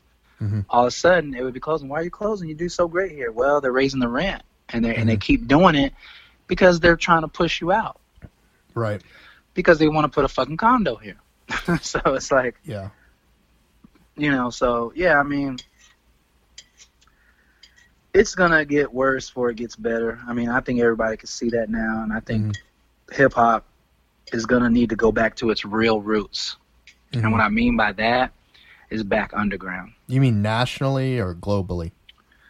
Globally. I mean, like if you look at, let's say, Russia right now is about to have a boom in rap hip hop, because now they've lifted something up to where now they can express themselves a little more or something. Mm-hmm. And now there's this booming thing of Russian rappers. Mm-hmm.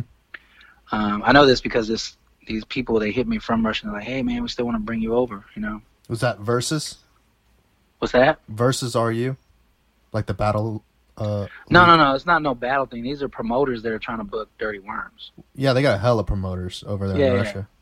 And so I tell them, I say, well, I got to bring my own people. And it's really just a scheduling thing. And when the guy hits me, he's hitting me on a level of like, hey, so next week. I'm like, damn. Like, you know what I mean? Like, dude, we're going to need way more time than that, dude. Go to Russia?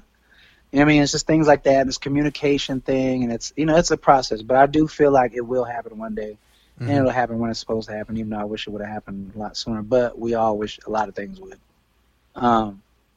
I guess we can dial this. I want to go back actually to the Okay. beginning. So you were raised in the Philippines, or you lived in the Philippines? No, I lived in the Philippines. You lived in the I lived Philippines. in the Philippines, Japan, and Korea. So, and then you moved to Southern California, Moved to Northern California. Northern California. I was already living in Northern California, and then we went overseas. Oh, I see. So that was. And then I came back, lived in California, lived in Georgia, then went back to California, Mm-hmm, lived there, and then left California again mm-hmm, and came to Alabama. And then from Mhm. Alabama, I went in the military, ended up at Fort Hood, Texas, clean. mm-hmm. Came to Austin, seen the nightlife, seen how bands were playing here every fucking night, killing it, superstars. They were all local. They were all doing their thing. And I walked in the club and said, what would it take for me to do a show in here? And he said, well, we'll just give you a night and you can have the door and we'll take the bar. And I was like tripping. I was like, what? And everywhere I went, they were saying that. And so I would go back to the hood over there on the east side and I say, how come y'all are not doing no shows over there? They're giving you the fucking club. You know what I'm saying? Mm-hmm. All you got to do is promote that you're going to be there. Yeah. And you get the door. I was like, dude, this is like we're walking out of a bank getting free money. Mm-hmm. And so we were able to do that for a long time. Now I think things are kind of different with the clubs now. Yeah. I Things mean, in the future, what I already see coming with clubs, pretty soon you're going to have to sign some weird deal. Not with the club, I'm saying, but I there's hear going to you. be a group. Yep. There's going to be a group of whatever organization it's going to be. You're going to have to basically sign a deal just to be able to perform in a fucking bar. Yeah, that's already the case. You know, I mean, I already when I went to Canada, I think it was C3. Mm-hmm. They were like, I was like, yeah. So I was over there. I did a great night. It was packed out, all this stuff. So I said, yeah, let's look at the dates now and let me come back in a couple months. Doing. They said, oh man, C3, you basically came in on the end of that deal to where they went ahead and allowed you to be able to do this show and granted what was already there. But from now on out, they book everything. They handle everything. I'm like, Yep. what? They're like, Yep. yeah. I'm like, and I started noticing that's a lot of places that are doing that Mm-hmm. because they got the deals through those artists. Like, hey, we'll book you. We're your personal. So now, if you want to get booked in the club, you're going to have to go do a deal with them. But Mm-hmm. let's say they want to book Bruno Mars or Smackola. They're going to go with him. And then I'm just sitting there waiting for y'all to book me. So essentially, what I understand is that the venues sign a deal with the promotion companies, so that the promotion companies cover the music licensings for the building, like the karaoke nights and the dance. Well, they floor, basically signed whatever. it over so that you book all the road acts that come through here, and we don't have to do anything. We're just the venue. Yeah. And I get it. I get why they did that. Like, that's a guaranteed. Hey, yeah, I want big acts coming through here. Like, yeah, you're gonna push them through here. Cool. But then it kills the local. It kills the next kid Mm-hmm. that's out there like me. Because he can't get in now. Now he has to get in through another way. He pretty much has. He's probably going to already let the game take 50% of his brand or his name, or 60% of them, before he can even just step in just to try to see if anyone likes it. Yeah. And that's what I just feel like. Ah, man, that's crazy. We were like one of the last groups to come in off of that era. You know what I mean? Mm-hmm. And but it felt good to say that we were. You know, I'm bringing the Dirtywormz back. Shout out to Crash. Crash is really the one that put that all together. Mm-hmm. And but to bring it back and just to see the response from the people. I mean, I was in the gym and there was like 5 dudes and they're like, "Yo, you are the Dirtywormz guy." And I'm like, "Yeah." And they're like, "Yeah, we're coming to the show, man. We just heard that they're getting back together and we always see you with the gear." Mm-hmm. And the guy at the door was like, "Yeah, one of the guys from the Dirtywormz works out here all the time." So it was cool just to see the reaction of people, and that makes me feel good because, like I said, for us to be an independent group and do it, that's why I don't understand when a lot of artists here or in Austin say, "Oh, I get love everywhere else." Mm-hmm. I'm like, well, somebody got to like be into you here. Like, you know, we get love everywhere else too, but we're based out of here, and people, you know, That's weird, you know what I mean? I'm just like, I don't understand, but I do know that we're the last era of that. Right, yeah.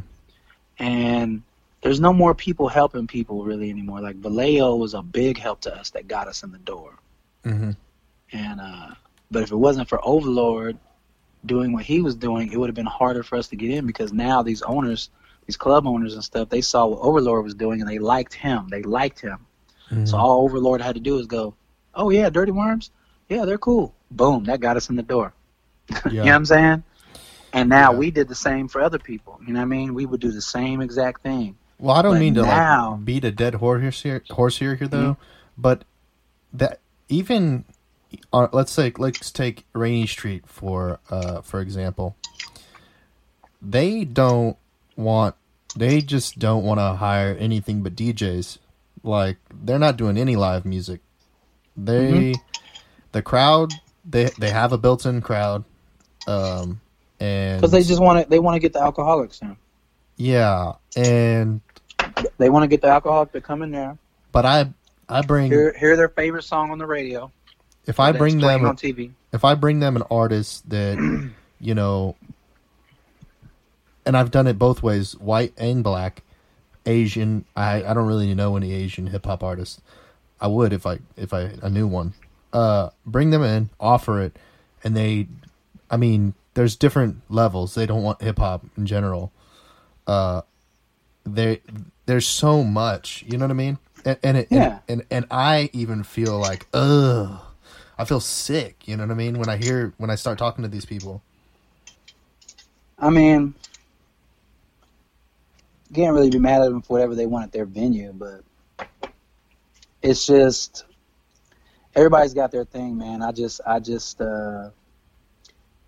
just sad to see from the music scene that I seen here in Austin that made me fall in love with Austin, to call Austin my home and say, man, I'm moving from Sacramento. I'm going to live in Austin. I'm going to rep Austin because this is my new home. Because before, like I said, I was growing up pretty much all around the world. Mm-hmm. And when I came here, it just spoke to me. And I just said, I like it here. Mm-hmm. There wasn't this real crazy-ass crime going on, the type of shit that was going on in California. Like, motherfucker get ready to fight out here or shoot somebody out here. There's so many warning signs. It's like, I'm just surprised people get shot out here. You know what I mean? But it's like, there's certain things that are just not happening. And that's what made me fall in love with it. But there's so many things that are happening here. Mm-hmm. And I was like, wow, man, you can go downtown every night of the week. There's a band or a artist playing somewhere. Mm-hmm. Even a little hole. I would go in little holes in the wall that probably hold like 100 people, packed. Mm-hmm. And some people would say, there's only like 100 people in here. I'm like, dude, $10 a head though. Mm-hmm. On a Tuesday night, 8:00, and you're doing what you love.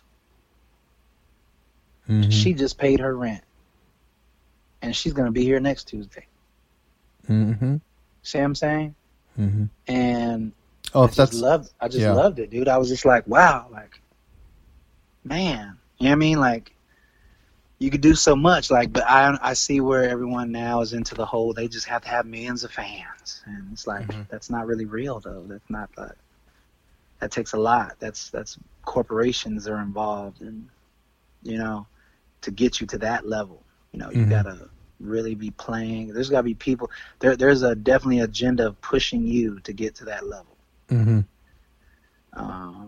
But to each his own. I mean, I've said to you before, and I said to my friends, like, we would love to play Madison Square Garden because we would rock the fuck out of it. Mm-hmm.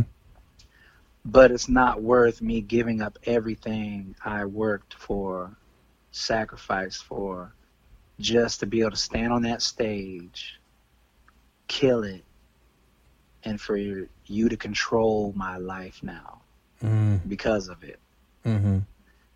Because the one thing I like to do is I like to do those things even in our most biggest heydays. Like, as you still see me do, I walk around with myself all the time. I go on stage, I do that stuff. That's just stuff we do on the stage. And we come off and it's like, what's up? You know what I mean? We're not caught up in the whole, because we work with rappers and people that have these extreme egos that don't even need to be having them. You know what I'm saying? We've never been the VIP types. I don't know, man. I don't know how to explain. It's just different. It's different now. It's really more of a facade now than it was back then, even though it was a facade. The music business was a facade back then too, but it's even now, what I see now is they're just selling people on being famous or just being seen. Mm-hmm. You know, you see it in everything, well, especially on Instagram. Like, the girls first started off, they were taking pictures with their ass to the camera. Then now they're wearing G-string. Now they got pasties on their titties. Now they're showing a little nipple. Now they're starting to show pubic hair. Now they're fucking. I mean, it's just like, it just keeps. It's this attention thing, like to where, and I get it. It's like all these endorphins, like, or my homeboy Toby will be riding all the time. This dude's looking at his phone all the time. Mm-hmm. I'm like, dude, you're addicted to it. You're addicted to just looking at your phone for information. And even though I can tell you all day long, I'm going to look over at you and you're looking at your phone. Mm-hmm. We're in the movies. You're looking at your phone. We're driving down this fucking street. You're looking at your phone. Mm-hmm. We were at this little event last night. You're looking at your phone. It's like, and I just watch him and he's scrolling and like just taking in the information. But he's not the only one. I see a lot of people do that. And I'm like, wow. And I thought I was bad, but I'm not even that bad. Like, I do it because I'm promoting something. Mm-hmm. He's catching up on the headlines. What's the latest headline news thing? Oh, what happened now? Oh, what happened now? What happened now? See what I'm saying? Yeah. So we're in that era now. And so these labels are able to push you to people's phones. And keep you in there. And as you see what it is, and I'm not even trying to shit on the new young artists, but I mean, let's just think about it. Like, we're not talking about their music. We're talking about some antics they did. We're talking about an argument they had or a fight they had. And if we do talk about the music, you're not really talking about the music. And people might disagree with me on that, but I say this. You're not talking about their music. You're talking about the numbers they did. Mm-hmm. But you're not talking about the record and what it meant to you, what it did for you, how it changed your life. Or, you know, back in my day, like, they were talking about records like that. Like, the record, like, oh, what do you think he's talking about on this bar right here? Or, oh, you see the way he put this together? Like, oh, this connects with the song he had from the... There's none of that going on. It's just people just saying some shit. And how outrageous and shock value can we get? But there's no message, really. Yeah. And, yeah. Let's go back to the industry real quick. So, tomorrow night is, and you brought up his name earlier, but Marilyn Manson and Rob Zombie are playing at Austin 360 tomorrow. You know, you brought him up, and is, like, how come these larger acts aren't putting local artists on before they perform? I remember the last time I saw that at that level was, I think I saw, I don't even remember if this is real, but I saw Lil Wayne. I know that I went to the event at the Travis County Expo Center back in like 2011 or 10. I went to a Lil Wayne concert, and he had brought on some local acts prior. We were supposed to be one of them. Oh, really? We were supposed to. That's what I mean by we're the last band of that era of all that stuff. Like, when Korn came here, they performed at the Expo Center. I got a call, I think 2 days before it happened. And it was the road manager or somebody. I think it was the road manager. And he was like, hey, I don't even know how he got my number. Well, he got my number through one of the guys at the Expo Center. And he said, hey, we're looking to book Dirtywormz. The band really likes you guys and would like to have you guys come open up for this ESPN thing. And because, you know, I think they like to do stuff like that. You know what I mean? And we were like, hell fucking yeah. Like, what? We're personally being invited to do this? You know what I mean? I was like, fuck yeah. And so that put us out there even more too, because it wasn't like a group. It wasn't like us and then another group and another group and then Korn. It was us and then Korn on the same stage, big sound, all that shit, right? Mm-hmm. And that's what I mean by we're the last of that era. So what you're talking about like that, like how people, like how Marilyn Manson or them, or, you know, I don't even think that's not even something up to them. They're just being booked. And whatever company that put that together or tour, that's a tour package. But back in the day, what they would have did was that tour package would have had a local group from here opening up. I do know what you're talking about. Like, and that's what I miss. Like, that doesn't happen anymore. Mm-hmm. Or at least not in Austin, or it's not happening in Austin no more, but it used to happen all the time. I've seen my friends Vallejo open up for all kind of big motherfuckers, you know what I mean? Mm-hmm. And so when that happened with us with Korn, we were like, oh, hell yeah. And then I remember David Draymond was like, yeah, we do a show here, you know, we'll get y'all on. I was like, fuck yeah, Disturbed. So we're like counting all the bands we're going to be able to get up under our belt, you know what I mean? Mm-hmm. And just around that same time, like I said, it wasn't just a racial thing. It was around the same time the industry was changing, the socialness of people were kind of now they're showing their true colors a little bit. All that shit was changing. It was all these things going on. You know what I mean? You know, the fuck. I mean, you just name it. It was just it was so many things, not just one thing. You know what I mean? It was so many things that were changing the landscape of it all. Mm-hmm. And I miss that though, man. And that's why I said, like, I feel bad because there's a kid out there that could probably blow us out the water. But he's never going to get that chance, really. I can't say he's never going to get the chance, but in a way, he's never going to get the chance to have the experience like how we did, where you would have shit like that happen. Yeah. Now he's got to go through a company, and it's got to be controlled, and oh my God, dude, just fucking like. The episode I did last was with the founders of this new festival that's coming to Austin, Waterloo Fest. It's kind of a jam band festival. But they're a production company or promotions company that's like one level under C3, or actually I guess two levels under C3, because they're basically owned by Giant Noise, and Giant Noise is basically owned by C3, which is ultimately basically owned by Live Nation. And yeah, see, it's all the fucking. So it's like all connected.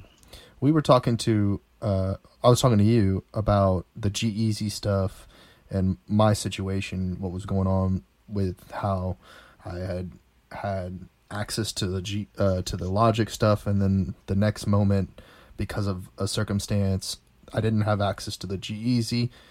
And it's not necessarily the artists that are the ones calling the shots anymore. Yeah, no.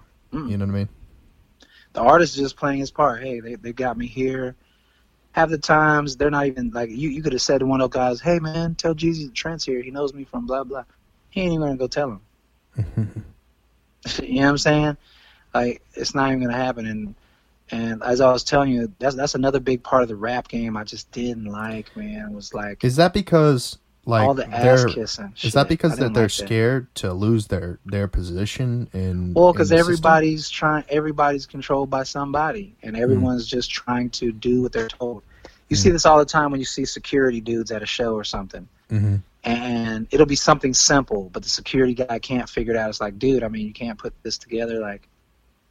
Oh, you don't get to call any shot. No, you gotta do this. Can't be here. Can't.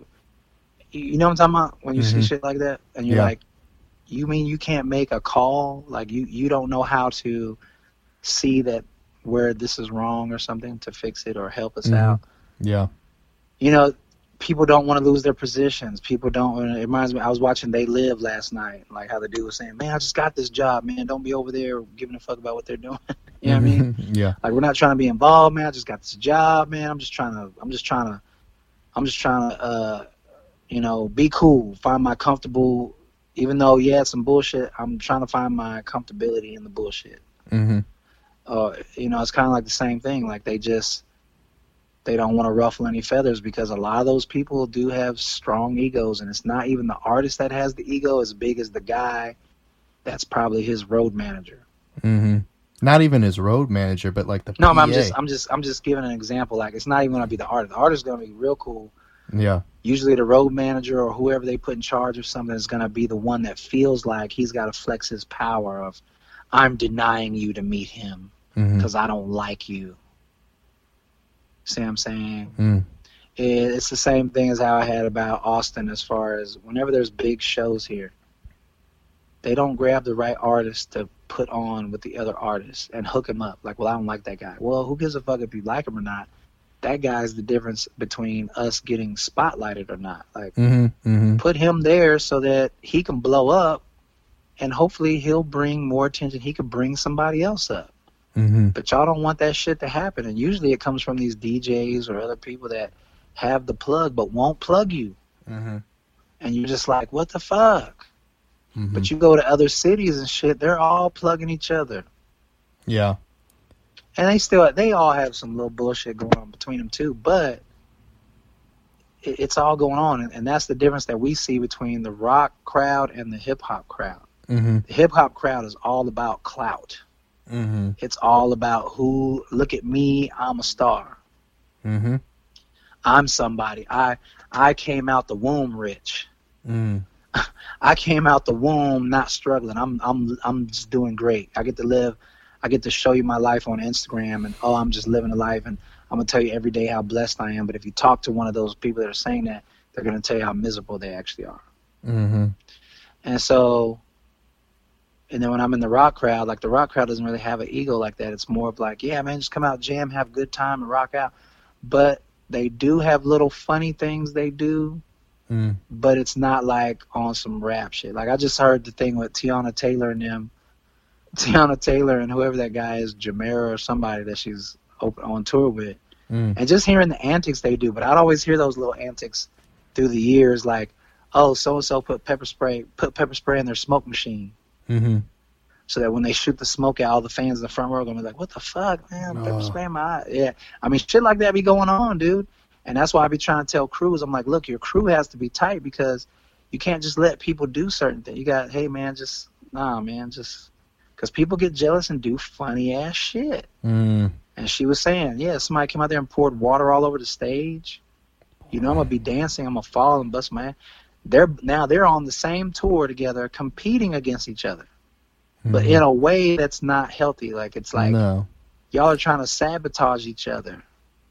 I mean, it should just be about the actual like. But it happens. It should be, but it does happen. And when it happens, it's just like I see that more with rap than anything. I'm just like, man, what is it like? Why can't you be great and they be great too? You know what I mean?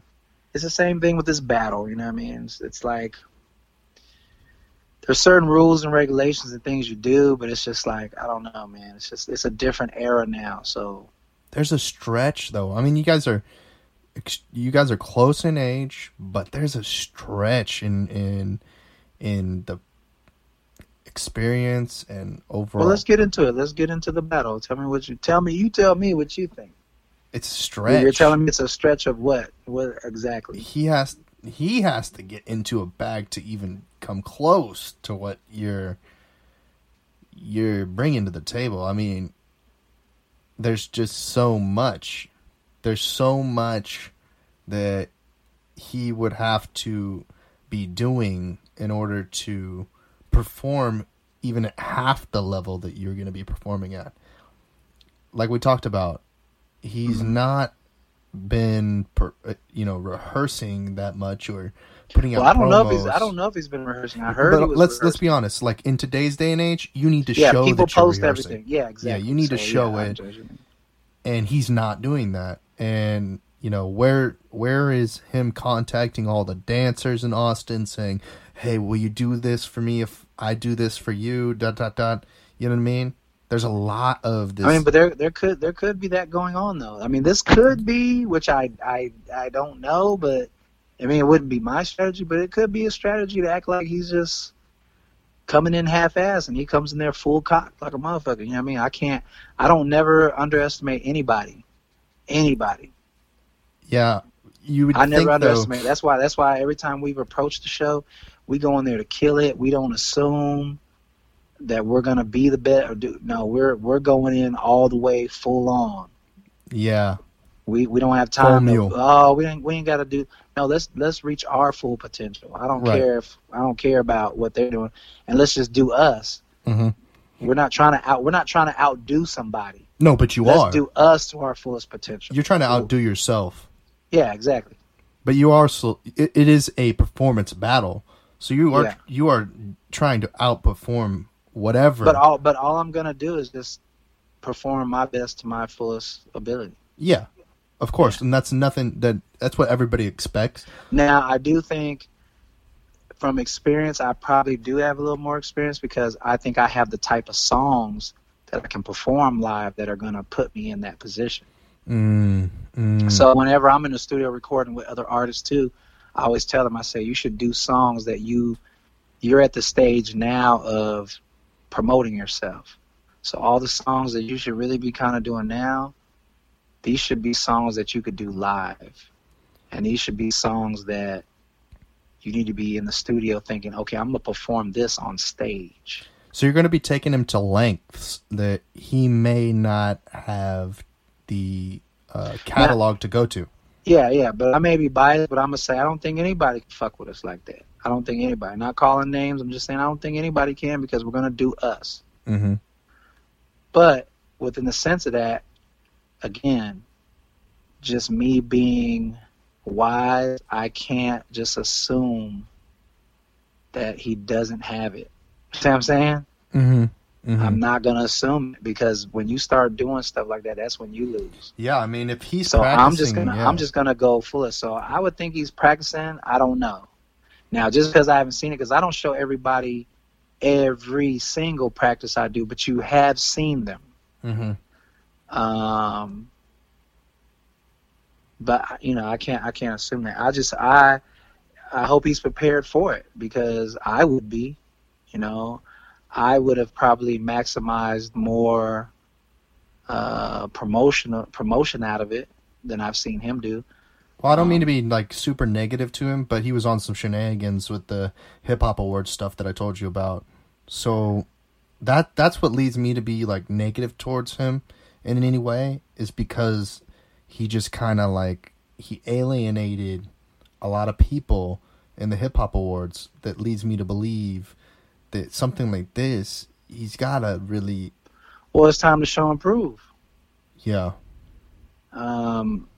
But again, for the people that don't know probably what happened, like if you go on a video show and you call someone out, that's what he did. I know he tried to flip it around, mm-hmm.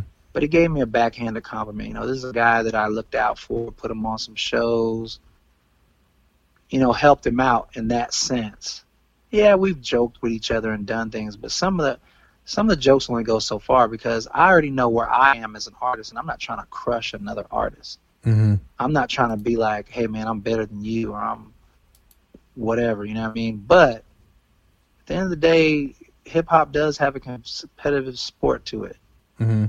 And when you get on a show and you make a claim like, I'm the best in Austin, there's nobody better than me performing-wise, and the only person y'all would say that is probably better than me is Smackola of the Dirtywormz. And right now, Smackola can't fuck with me. I did a show with him on South by Southwest that he put me on, and I didn't even stick around for the show. But I saw a video of the show.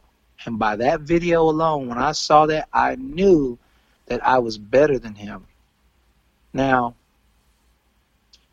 I took that as a disrespectful backhanded comment like, okay, you're on your high horse and you jumped out the window. Because you could have felt that you were the best. That's fine. Mm-hmm. But as soon as you brought me into it and tried to compare it, in this day and age of show and proving, like you were just saying, that ain't going to fly, man. Now you're going to have to back that shit up. Mm-hmm. I didn't come at you on no violent shit. Man, I'm gonna pull up on you and, we're going to fight. I didn't do no shit like that. I challenged you to a battle. Now, I clowned his ass too because that's who you're dealing with, So I challenged you to this battle to, okay, well, let's show and prove it. Let's make it be something. It organically took off on its own. Okay.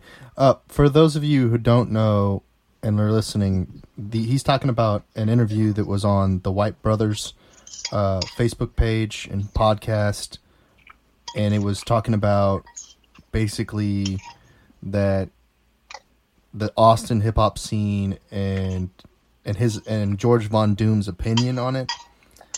And then that episode the next week was followed up as basically another shot directly at my podcast from the White Brother, saying that Smack was going to come on here and that the White Brother and George had put together this whatever it was, and I was going to benefit from that content.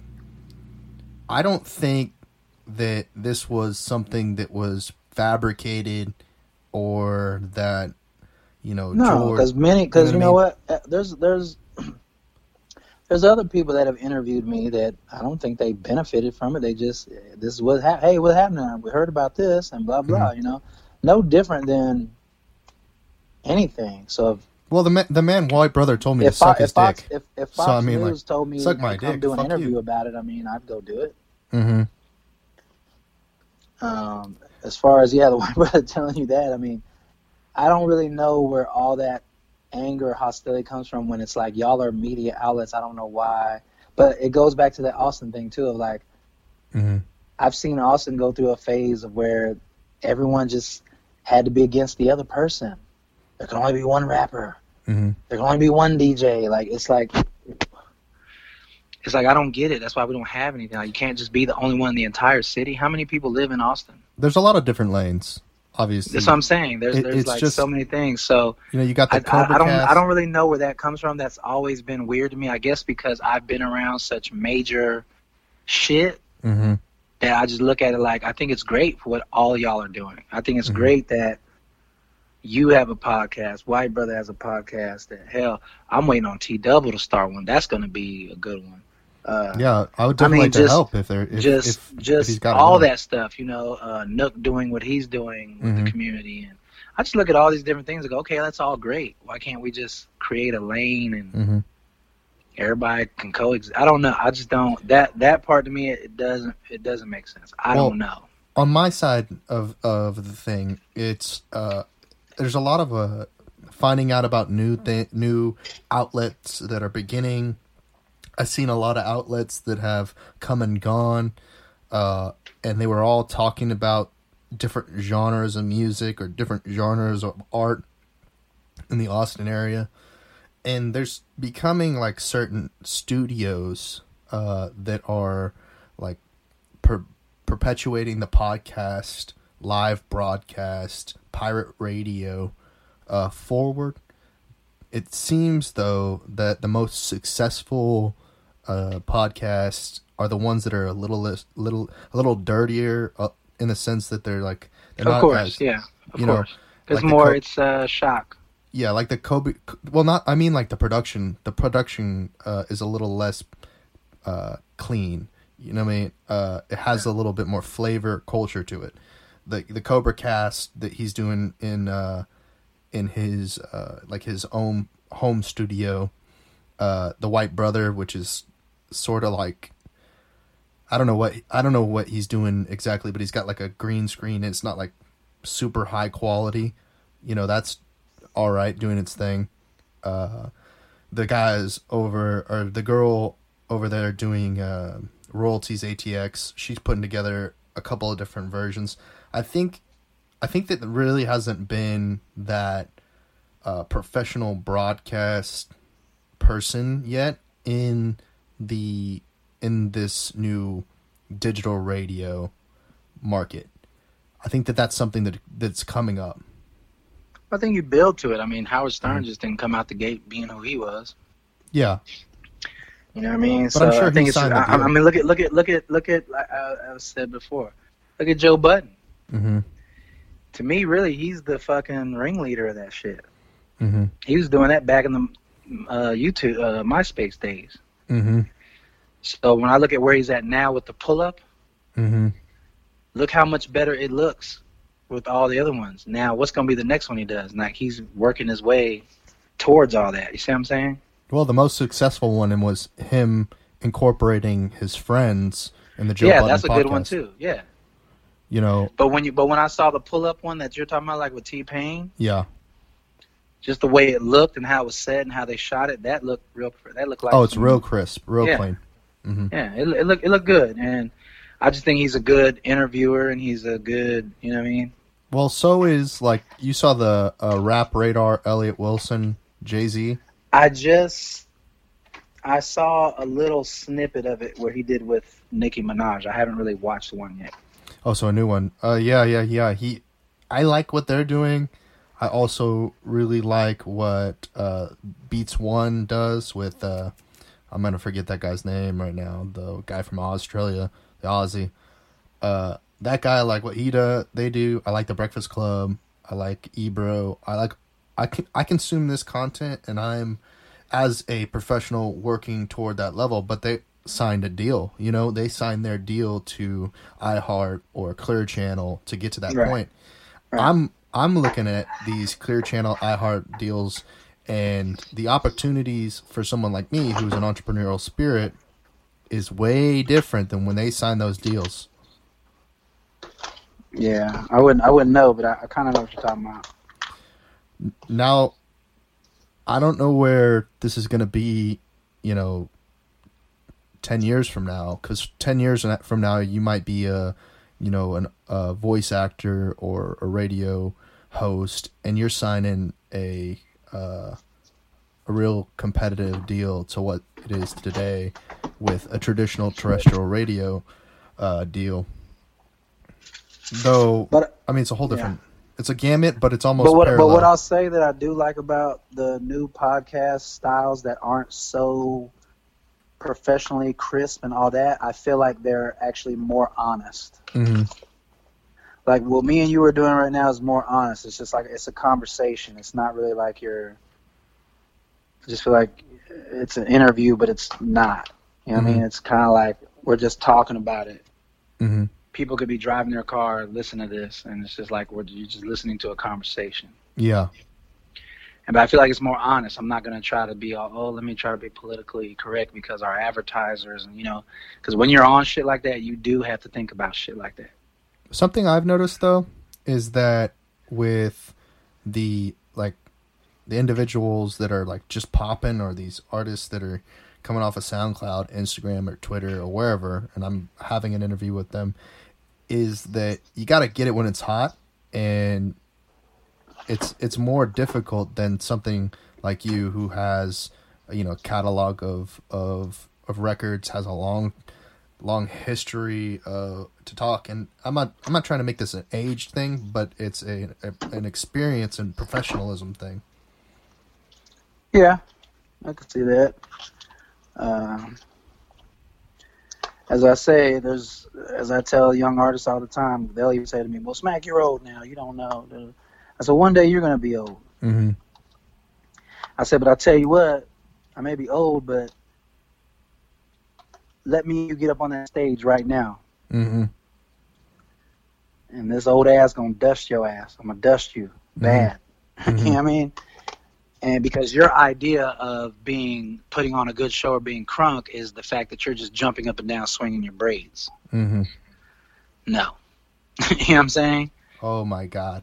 Like, you think because you do that your show, you put on a better show. No, that's not it. Because you got louder. No. Mm-hmm. Because you're jumping around the whole time. No. That's hilarious. It needs to be put together. Yeah, that's hilarious. How did you go from that one song into the next song for it to make sense? How did you transition that? How did you impact the crowd to where that the crowd's looking at you and they're taking it in the way they're supposed to take it in? They go, "Man, that was deep." Or, "I understood every single," even though he's rapping hella fast, "I understood every fucking word he said." Mm-hmm. It didn't sound muffled. He's not rapping over his vocals. See, you're going to come up here rapping over your vocals. Mm-hmm. You're not going to just be able to get spontaneous and go off this way. Mm-hmm. Just things like that. You know what I'm saying? So I see the age difference, but that's only in hip hop, man. It's only in the hip hop genre that this is even a conversation. Mm-hmm. No, You know? it is in the rock.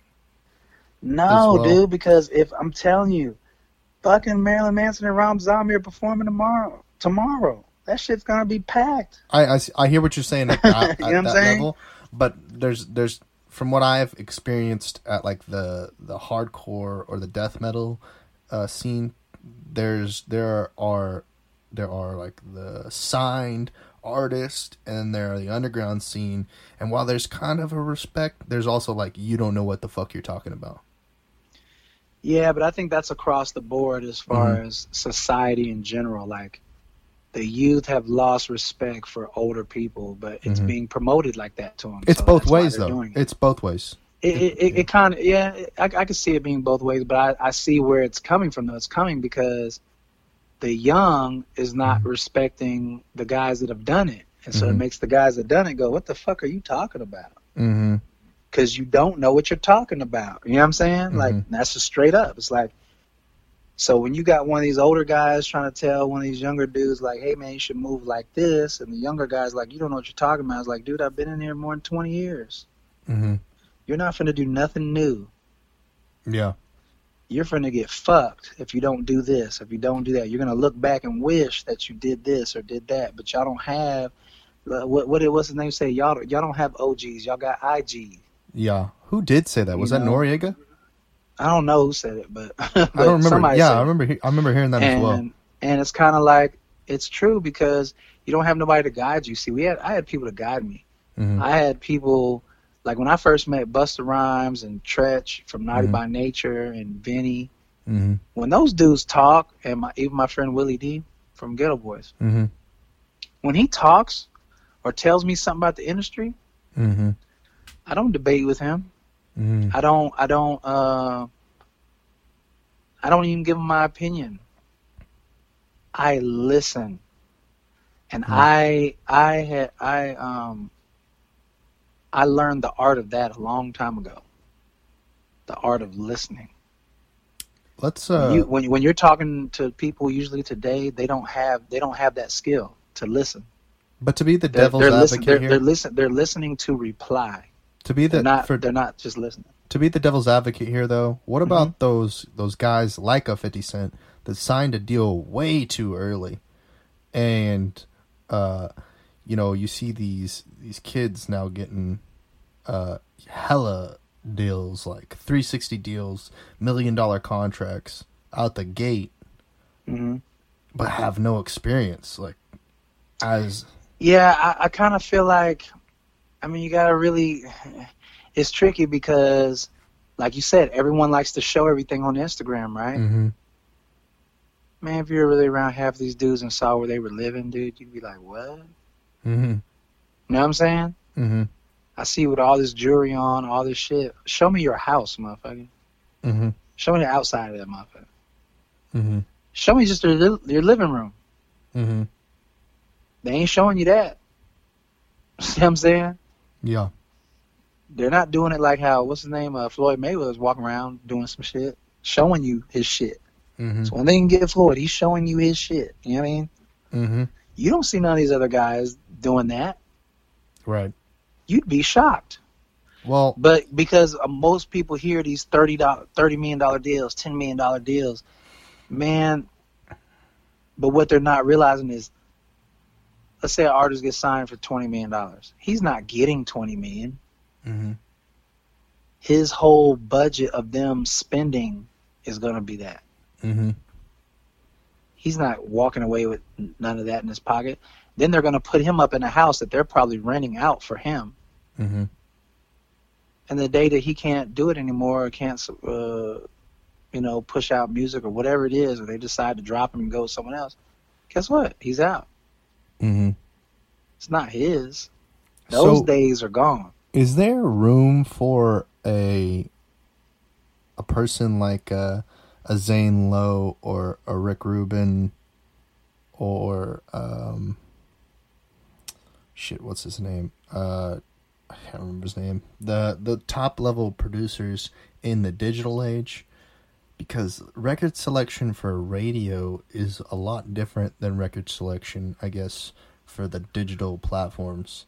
Right, because now it's all just keyboard-based beats. Mm-hmm. Yeah, I don't know. I really don't even listen to radio no more. I just, like even when I'm in the clubs, there's not really unless I'm just trying to have a good time, I'm not really into a lot of stuff I hear because it's the same topic conversation over and over.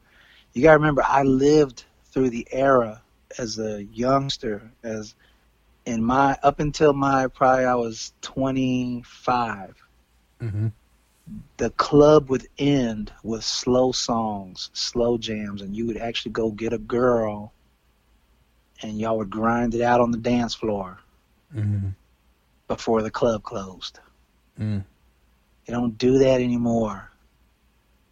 Yeah, I always sit back and go, wow, man, like I lived through the era of the slow dance. They would play some fast songs, then they put on some slow jams, and you would go ask a girl to dance, and y'all would dance. That was the shit. I think we're about to go down another road, though. What's that? We're going to go around the road that, the fact that the industry, that society is being pussified, or they're turning, Well, if you're loving your woman, you're not really probably spending money on drinks. But if you're trying to put your dick up on some hoes on the dance floor, you're buying shots. You know what I'm saying? Like, I don't know if that's a real thing, but that's just how I look at it. Like, I just look at it going, well, they probably sell more if they're playing music that is like making the girls shake their ass and you want to get up on it. Now you're naturally going to say to her, "What? Hey, do you want a drink?" Because the drunker she gets, right? I was thinking of saying that, but then the narrative even is now that, the little Uzi Verts or the little Pumps or everything, they're all bisexual or like homosexual.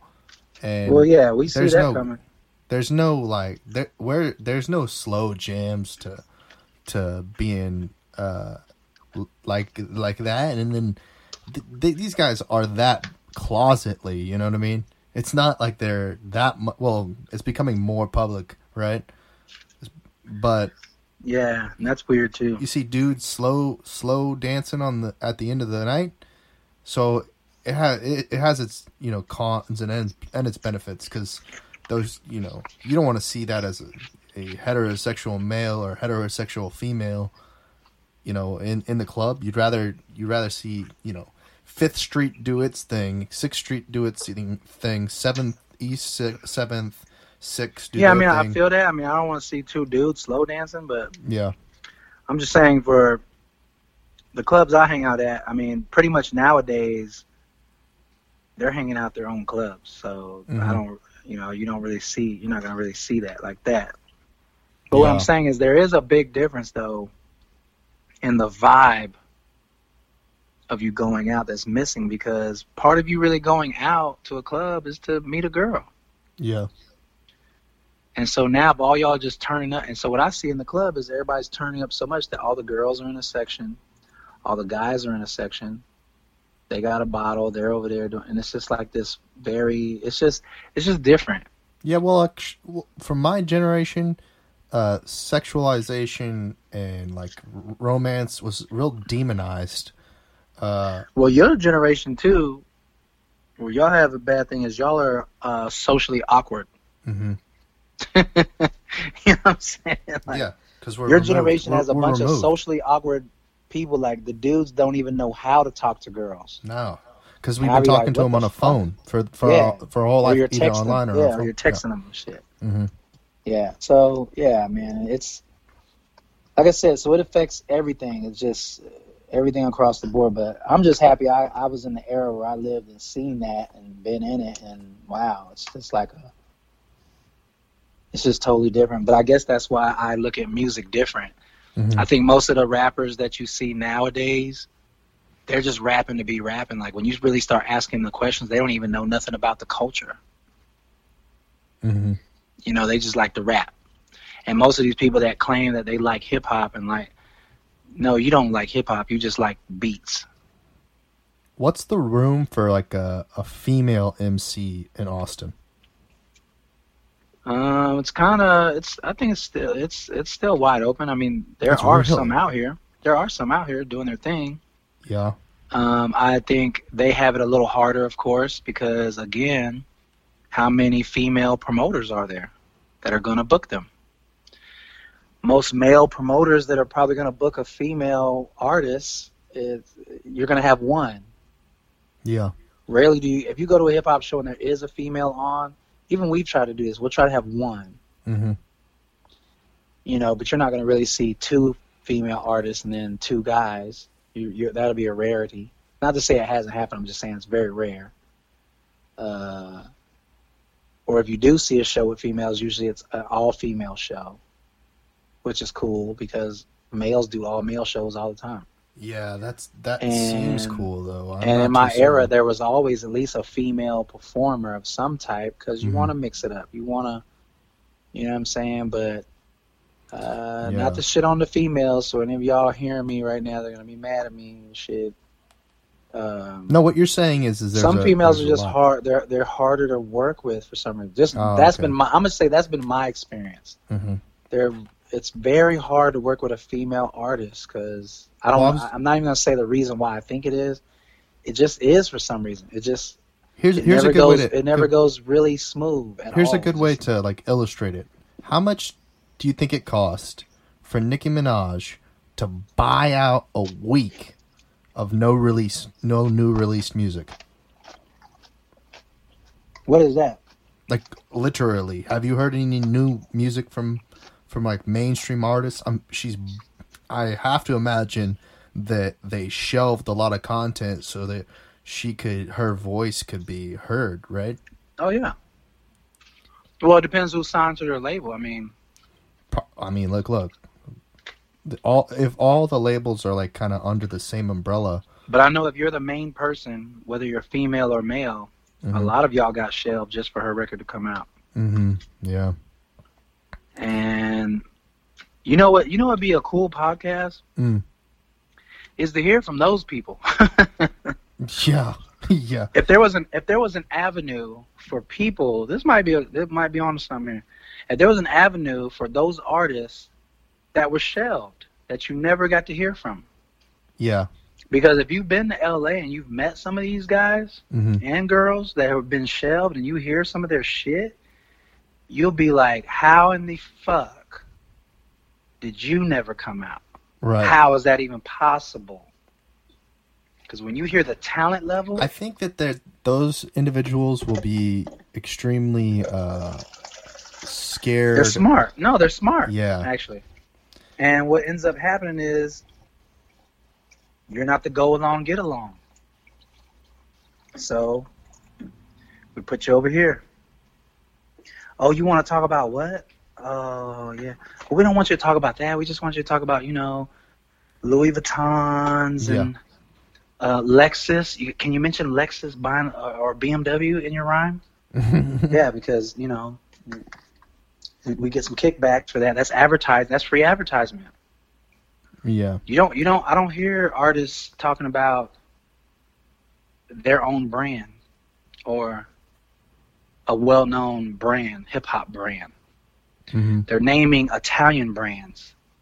They're naming these rich companies like, I want a Maybach. Mm-hmm. I want a fucking Mercedes. Yeah. See what I'm saying? Like, that's, you're basically advertising. You're basically advertising. Hip-hop is advertising. So that kind of leads me to believe why the Nicki Minaj album is 19 songs long is because she has to say all of that advertisement and then she gets to say whatever little thing she wants to say. And then when you compare that to the Iggy Azalea album, which is much shorter, she's just doing all that flexing, talking advertisement. And I mean, there's some conversation about... Yeah, honestly, I haven't heard any of those albums. we talked about Iggy before. About how she was dating someone you knew, and then I guess that's the separation that she's talking about on the album. And then the issues with T.I. and whatnot. So this album is kind of coming off of that. And so that's, it kind of related more to me. Well, whoever's backing Iggy, I'll say this, they put a lot of money behind her. Mm-hmm. And as you see that one year, whatever that was, when she just took over the airwaves, mm-hmm.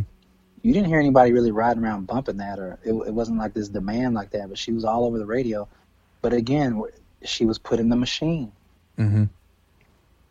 So your idea of her is blown up. So even though everybody would talk all that shit about her, let her come here to do a concert. Mm-hmm. Watch how many people would be down there. To it'll be packed. It'll be packed. Yeah. You know what I mean? Because it's no longer really about, it's just about the fact that what I see with the youngsters now is they're just looking at people that are popular. Mm-hmm. It's just the fact they're popular. Mm-hmm. And no doubt they're probably liking their music. Like, I believe that. This is the music of the generation. I don't want to sound all like that, but the main component is the fact that they're popular.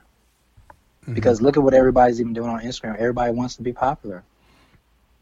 Mm-hmm. Everybody's either taking a picture or doing something that's making them popular, or popularity equals or attention. there's a lot of vanity, right? Yeah. Well, popularity. Even if I take a selfie, because sometimes I take a selfie because I just don't have any content. So I'm like, fuck, let me just take a selfie and make a fucking comment, or You know what? Quote. One thing though, and it's like when I see it all though, I'm just like, wow, man, there's a lot of fucking narcissism. Well, I wanna acknowledge what you're saying here. You do a lot of those selfies, but they almost kind of verify like the hard work that you put in music and in your appearance. And I, from time to time, it'll hit my feed, but I like these bad bitches, so they coming up bad bitches all the time. You know what I mean? So like, with an Iggy Azalea or Nicki Minaj or anything like that, popularity equals attention. Attention equals influence. Influence equals money, right? Marketing dollars. So, I mean, a lot of it is fabricated because you can, like we were talking before, you can buy likes, you can buy followers, you can buy, botted accounts. Well, like I said, Nicki Minaj has 90 million followers. Mm-hmm. 90 million. But if her record only sold 135,000 compared to 90 million that is seeing this, man, you need 90 million just to do that. Mm-hmm. See what I'm saying? Yeah. But you don't, because there's artists out here doing less than that. Way less. Shit, ours is way less. Mm. But you see what I'm saying? And she's on a label. Mm-hmm. She's big time. Do you see what I'm saying? So the industry has sold people the facade of fame. I caught what you did right there. What's that? Big time. She's big time. Big timers. Slim and baby. She's big time. Like, she's not no Rudy Poo artist. Mm-hmm. She's had hits. She's as big as she's gonna be. She's hit the plateau. But if you have 90 million followers, and I'm not saying this is a bad thing, because 135,000 is still fucking good. But I'm just saying, when you really look at it and you're like, wouldn't it look cooler if she had 200,000 followers and she did 135? See what I'm saying? Wouldn't it now seem a little more like the margin is like, okay, that makes sense? Millions in the ceiling, millions. Yeah, everybody's sold this millions thing. When you really think about it, you're like, millions? For real? Mm-hmm. Millions? Mm-hmm. Millions of people? But she only sold 135,000 mm-hmm. out of 90 million? Even if she just had 1 million and she hit 135, that would seem more. See what I'm saying? Yeah. But and they're, 90, and they're trying to push. if she had 10 million and did 135,000, you'd be like, But 90 million? They're trying to push the album through, like Safari and her arguing. Well, that's what I'm saying. No one's talking about the music. They're talking about all the antics. Yeah. And that's what I'm saying. Like, so again, I woke up this morning, Aretha Franklin passed, man. I'm listening to the songs and everything, reminiscing. And man, if you listen to an Aretha Franklin record, man, you're gonna cry. Mm-hmm. Not because she's dead. She always had that effect on you. Like if you listen to her record, she just, man, the way her voice was, the way she knew how to do that shit, just boom, just knew how to touch your emotion. Mm-hmm. But that was different. She was singing from, her heart. She was singing from the diaphragm. Artists today are singing from their PayPal account.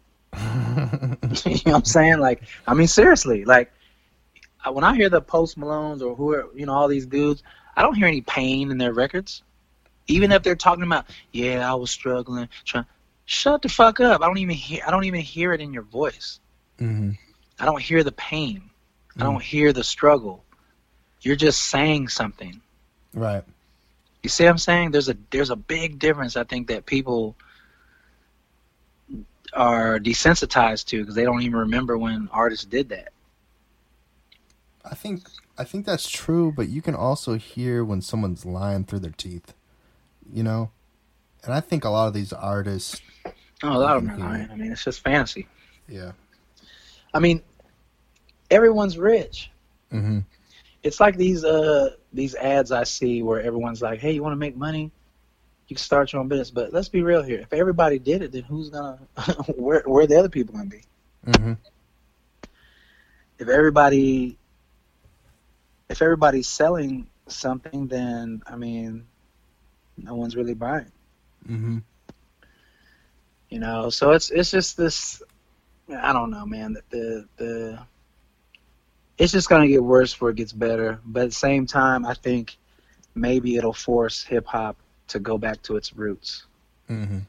Because we used to be anti-government, anti-establishment, going against, telling the truth about what's going on out here. Now it's ignoring it and let's pop bottles while they're killing us in the street. Mm-hmm. How's that reflecting to what's going on out here? Yeah. What happened to that in music? Like, you go back as far as even the 40s. Listen to what all they're talking about. Listen to Nina Simone when they're all talking about strange fruit hanging from the trees. And you just, some people didn't even stop thinking about what she's actually singing about. Right. Like, what happened to that? What happened to people when they were singing songs and then when you're like, oh, they're singing a song about this. What are they really talking about? See what I'm saying? Mm-hmm. Nowadays, it's just, I don't know, man. And I love hip-hop, man. But lately, I'm not going to lie, for especially the last 3 maybe years, I've just been really burnt out on it. This year alone, I don't even care to hear any of it. Because I'm not hearing anything that's just new. It's totally now corporate, and it's all, like Tretch would say, if you watch their videos and turn the volume down, it looks like one long video. It looks like one long music video. You can't tell when the next one started, when the next one stopped. It's no longer... There's the shock that, like, even with me, I haven't even been making music videos in the last year or two just because... For what? You know what I mean? We already know that this is staged and there's no creative, you know what I mean? Before I make another music video, I feel like I'd rather make a movie. Yeah. You see what I'm saying? Because I've done so many of them. I'm like, all right, yeah, that's cool, music videos, huh? I'd rather make a movie. And some of the budgets these guys are spending on videos still today, like, you could have shot a movie. Mm-hmm. And then, but once I saw Tekashi 6ix9ine eating the fucking cupcake or licking the whatever he was doing, I couldn't, man. I'm even convinced that somehow they convinced him to do his hair like that to match this whole rainbow agenda. Because I know when you first saw him, that had to be what you were thinking. That he was a fact? It had to be, because that's the first thing I thought. Like, Not for me. oh, is he the first gay rapper? He's got a rainbow hair. No, I don't. I don't think that. And the only reason why is because I live that in between. You know, I'm a young guy, but I do a lot of I speak to a lot of elders and whatever. But I'm the type of consumer that likes to watch video games. You know, has anime influences. You talked about you grew up on Star Wars and comics and horror industry. It is what he's doing is a product of this Asian influence, you know, the commercialization of America being bought out by China. It's a lot of things, you know. I don't really think it has anything to do with sex, man. No, I'm just saying when I first seen him with the rainbow hair. Yeah. Well, that's me. Yeah. And he was coming out during this rainbow movement. It was like, okay. And then when I seen him eating the ice cream cone or licking the ice cream cone or whatever, I'm like, I see what you're saying. Okay. And then you saw that one rapper that had the dress on, the wedding dress, sucking on the fucking M16, the gay rapper doing that shit. Now they like to call themselves weirdos. No, you're just gay. Yeah. Just say you're gay. You're not a weirdo. You're just gay. And then you have these. It's just the shit is like, which is okay. You know, hey, whatever. But I'm just saying, I just see it different because I know this is being pushed from the industry. Yeah. So before they picked rainbow hair dude, they passed over super talented dude over here, this girl over here, this part to put that out. Well, he's not. Do you get what I'm saying? While he says a lot of things that sound threatening, he's non-threatening, and then the fact that he's, you know, they started with Riff Raff. After Riff Raff, they put in Stitches, and now they well, Riff Raff is basically the prototype to Tekashi. Yeah. To me. Mm-hmm. They're almost like the same thing. Like when I first heard Riff Raff, I was like, okay, this is a joke. Yeah, but he's actually serious. But he's serious, but he also is joking. Mm-hmm. And but I looked at it like, okay, I get it. And he's just going to be this, he's like a Flavor Flav, basically. Mm-hmm. He's trying to be this character, which it worked. So, to me, Tekashi 6ix9ine is really jacking his swag, which both of them are jacking Lady Gaga, to me. Just, you know what I mean? So... But then there are these offshoots, you know, like a Little Dicky or a Little Windex, who are actually Little joking. Dicky, his thing is like, I'm joking, but I'm coming off hella nerdy. Yeah. He's joking because he's joking about the scene, you know? He's joking like Little Dicky is not really a little, you know, he's not a little, you know what I mean? He's joking about like the epidemic of littles. Yeah. And then there's also like Little Windex, which is the Canadian rapper that looks like he put a mop on top of his head. Yeah, as soon as I saw his name, Little Windex, I really couldn't. I just didn't. You know what I mean? But like I said, I've just been through these different eras, and so I'm just not really that impressed. I think the last person I was impressed by rap-wise was, I done forgot his name that fast. The dude, it was Joyner Lucas. You think that he was he's not really... Joyner Lucas is hip-hop. No, but that's what I'm saying. But the last person I was impressed by as an artist okay. was him, because he was super talented, and the way he did his music videos and everything, that was hella fucking creative. Mm-hmm. And I was like, see, now that is dope. He got kicked out of the system, though. Exactly. He's dope because he tried to go against Logic, right? Well, he was being backed by the guys out of South Florida and the guys out of Southern California, but then he wanted to do it too different and not enough like Denzel Curry. He didn't want to be the go along, get along. Mm-hmm. He started doing songs that were kind of like, okay, you trying to wake people up. We don't need you doing that. We need you back on this dumb shit. Mm-hmm. So that's what I'm saying. So there's that. So when you look at most rappers today that are hella popular, besides my song and them, like they're the go along, get along. What about the emo side of hip hop, like the Little Peeps or the oh my god, the guy who wrote for Drake? Those type of artists. The Weeknd. I started hearing about a lot of those artists because, we did a dubstep remix record with DJ Exceed, and that's what got me into Canada, actually. And during that run, I was doing that EDM stuff, and I was, hitting up that market. Yeah. But again, it started to be where, oh, what you're doing, that's dope. So we need to get some white rappers doing that. You know what I'm saying? And then I just watched it as it became kind of like that. Like, okay, they're going to, because they, I think they feel like that's their lane. You know what I mean? So they're like, oh, we're going to do this. We don't need you doing it. And it's like, okay, whatever. You know what I mean? But again, I know you always ask me about a lot of records. Have I listened? I really haven't. You know what I mean? Well, I listened to the Pusha T, and I listened to.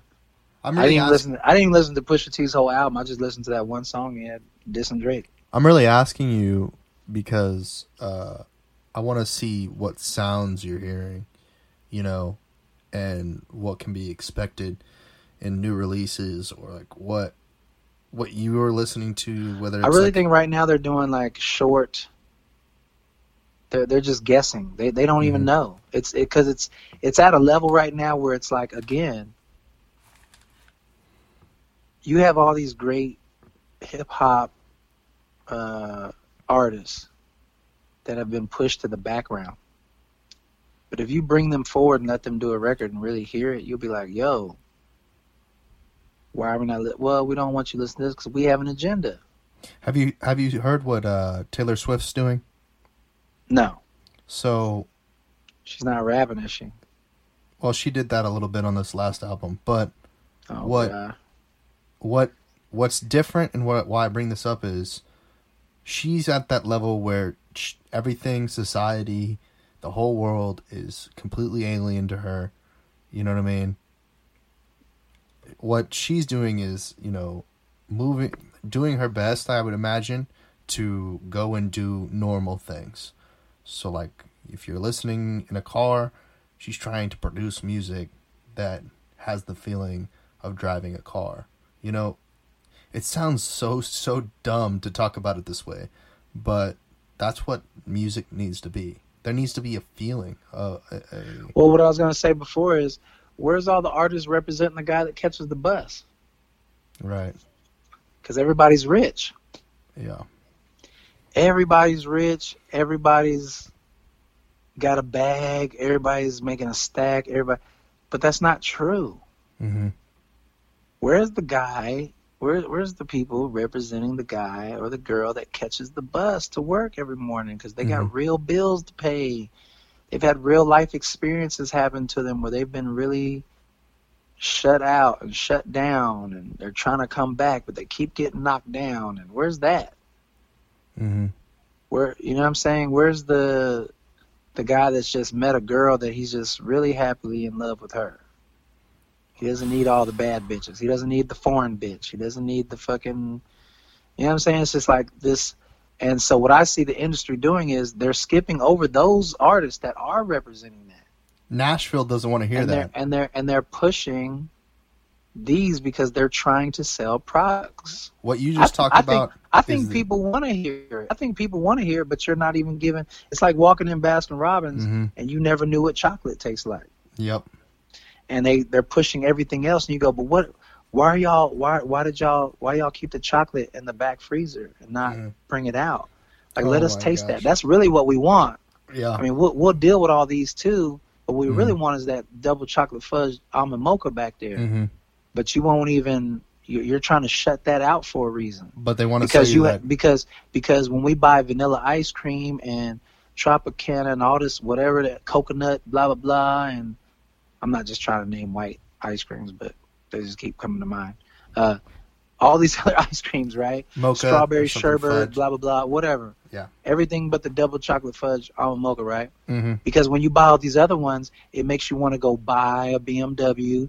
You want to go spend money. You want to go on trips. And, they've somehow done this, these statistics to find that out, Mm-hmm. Mm-hmm. If we do this, y'all won't buy as much because y'all will be content with what you have. If we really push love songs, people will be content with what they have. You won't want more. You won't feel like, oh, I got to go buy that new car. Because the real love song is going to make me just appreciate what I have. So now I'm not consuming as much. But if I push this consumer song that I got to have this in order to feel good, the girls are hearing songs about big butts and songs. That's why they're out here getting ass shots. Because society is showing, like, if you have a big ass, you get to go to Dubai and you can have a fun time and you have a better life. More people like you. So now you're taking these risks. The makeup industry, car industries, drug industries, all of them are all invested into, hey, man, you need more songs about this. Like, how can we have a thing about drugs, but most of the songs you hear on the radio, they're just blatantly talking about it. And then you get mad or you start doing the RIPs when someone overdoses. The shit is silly. It's like, it's fucking silly. You know what I mean? So I just think, again, hip-hop needs to go back underground to where we controlled it a little more than it just being this corporate thing. But it's been handed over to them. They've grabbed it and they've remixed the shit and then handed it back to you. And it's based off of, you know, your own social downfalls. And you're partying to it. It's like you're partying to your own demise. You know what I'm saying? And it's just, the shit is like, so when people say, well, when is it going to change or whatever? Well, when they stop doing that kind of bullshit and bring out the real shit. Like, there was a show I did one time, you know, and I break out the piano and I'm singing Dreams of Memory, doing the sad song. They're like, why are you doing that? And I'm like, why not? I like sad songs. I like when Elton John would do songs like that. I like when Aretha Franklin did songs like that. Or people did it because everyone's not always crunk and happy all the time. There are people that are at the show right now that are sad that just need a good cry inside. How do you have so much musicality? It's crazy, man.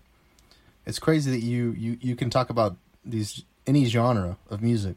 You have that, and maybe because of Austin, but it's interesting. Well, I've been around the world. You gotta remember, I lived around the world, so I've seen different cultures. I've seen different things, and I've seen different tastes in music, and allowed myself to experience them. Like, I'm not gonna bump any country music. Yeah, but I have one. I have like a country rapish song. Haven't released it yet, but I have it, and that's not just something I'm saying. Like, I have friends that come over, like, you've been seeing me on the guitar with the acoustic. Like, I'm learning it so that I can perform the song one day. And everyone that's heard the song is like, yo, that shit is fucking dope. It's already recorded, but now I have to be able to do it live on stage, and I have to practice it to a point that I can do it. I was wanting to do it at this show, but it would just be too much. But again, my point about it is I've allowed myself to consume music. Like, when I was first here in Texas, most people I came across only listened to DJ Screw. And if you tried to play any other genre of hip-hop, they didn't want to hear it. Any other genre of music, they didn't want to hear it. They just wanted to hear DJ Screw. That's it. And so those same people today, I feel like they missed out on having music taste. So when they try to tell me about music, I just look at them funny. I'm like, you were into DJ Screw for the longest. Nothing wrong with that. But I'm just saying, you didn't give yourself enough time to taste test all this other music because you were so one-sided that you're just now waking up to different ideas and sounds. But you can't have that conversation with me. You know what I mean? You're not going to convince me you know what you're talking about. Like, no. But again, like what I was saying is I don't bump any country music, but I know the difference between good country music and bad country music.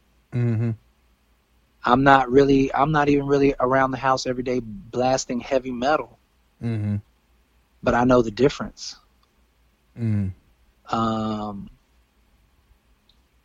What I'm doing is I'm just doing me. I'm doing it so much, and I know it sounds narcissistic in itself, but I don't really listen to a whole lot of other stuff because I'm so busy creating my own sound, my own thing, that I just don't really have time for it. It's like I don't get inspired.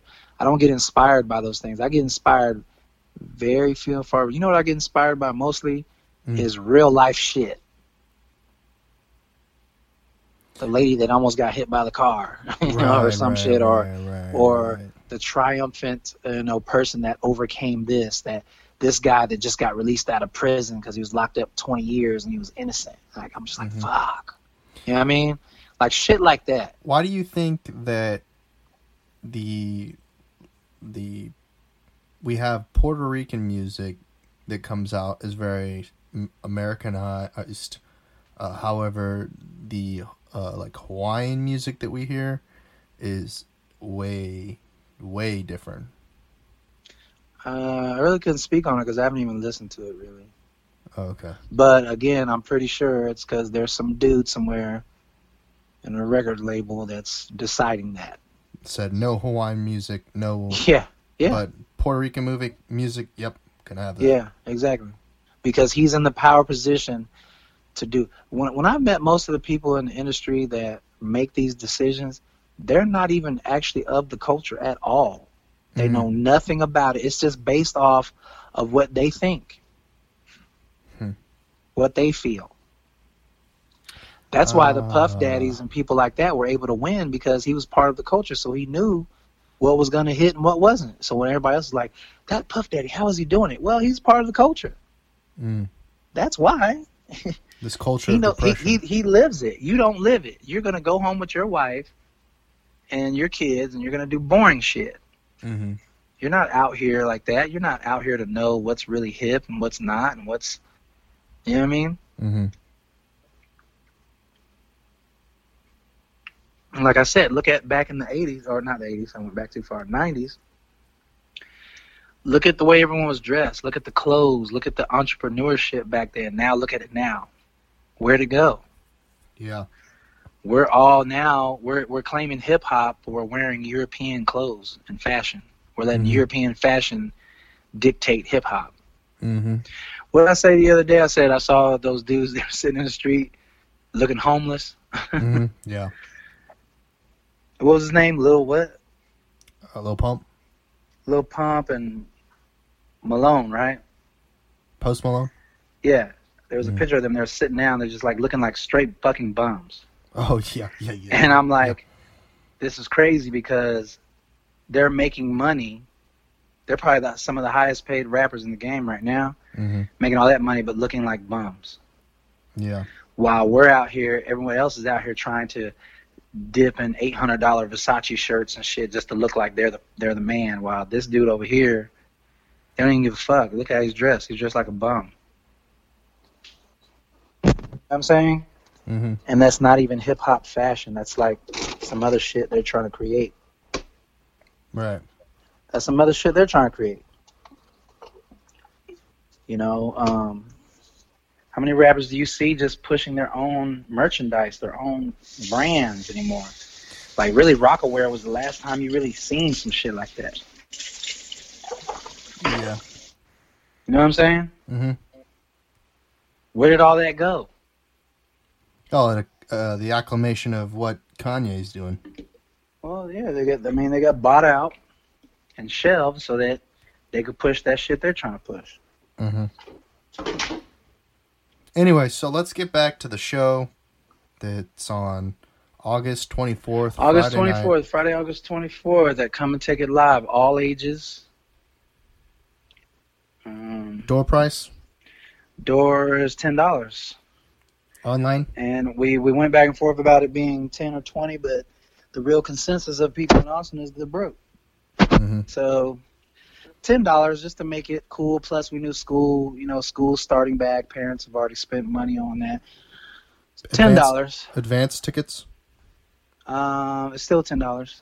$10. Yeah, so we just now, they're just now putting up a new link because we kind of switched up the promotion because, like I said, George wasn't really promoting himself. So we were going to leave the Dirtywormz as a surprise. And I just had to make a promoting call, like, hey, I'm going to have to promote Dirtywormz to get ticket sales. Going back and get some excitement back because you're not even promoting yourself, so I'm going to go ahead and promote that Yeah. I'm bringing Dirtywormz, you know what I mean? And then it kind of resurging the thing up again.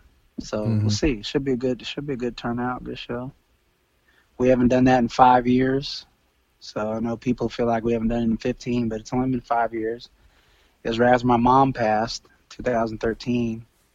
Our last show as the full group was that year, I think like in October. And we haven't really performed as the full group, all the members. You always usually see me, Crash, and Swift still doing it. And we still carry the Dirtyworm name, but you haven't seen it with the guitar player and the bass player and Doc. So that's what people will be seeing right now, bringing that back. So I know a lot of fans are excited about that. I'm excited about it. It's cool. It's been 5 years since we've done it. So, and you know what really feels good about it too is just the responses and the inboxes and messages I'm getting from people that are like, they thought they'd never see that again, and how much, like I said, we've been doing this so long. It's like that we can just come back and announce that 2 weeks before it happens, and getting the response it's getting. And we've always been the type of group to put on our own shows, our own thing, and so that feels good. And George, I just hope he comes with it, because I'm gonna bring it to his ass, boy. And just on some, like I said, it's no beef or nothing. It's just hip hop. It's like, you called me out like that, we're gonna have to battle. Yep. I think I said to him, I challenge you to a duel. And I think that's very hip hop. That's bringing that element back of like, we ain't gonna fight about it. I'm not gonna make diss records at you. Let's take it back to the old school. Bring that shit to the stage. Let's see you get down and do it live. Let's see really how thorough you are. Let's put a microscope on this. Can you really spit live? Can you really get down? Yep. Let's hear your music loud. Now, usually you could take a whack record and put that motherfucker up loud, and motherfuckers might be into it, because it's a little louder. You know what I'm saying? Not to say that his whack, I'm just saying in general. Like, whenever I used to think of when I'm recording, I would be listening to the record and I would turn to my friend Ike and I would say, now imagine this record loud as fuck. Yep. And he would be like, man, that's going to kill him. You know what I mean? And I say, exactly. So that's how we would judge a lot of those records. So that's why I tell artists, I'm like, all right, listen to that record. Now imagine that record being played loud as fuck. And some of those records would have too much going on. I said, now you hear how you got too much shit going on in there? Take some of that shit out, because less is better. No, man, I want all that. I'm trying to tell you, less is better. It needs to sound clean.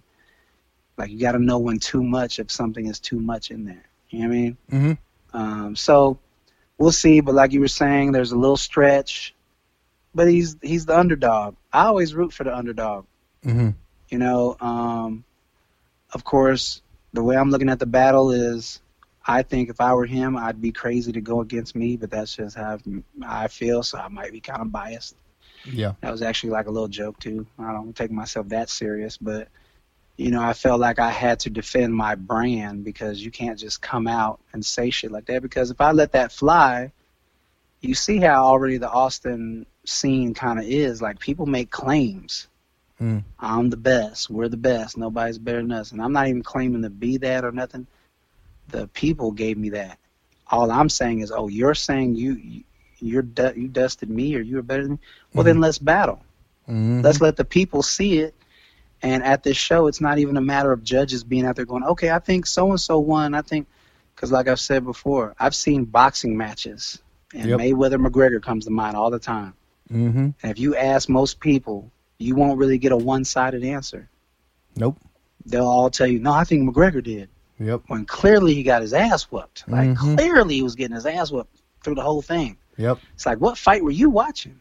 So what I realized is people are still going to want to believe what they want to believe. So go ahead and believe what you want to believe.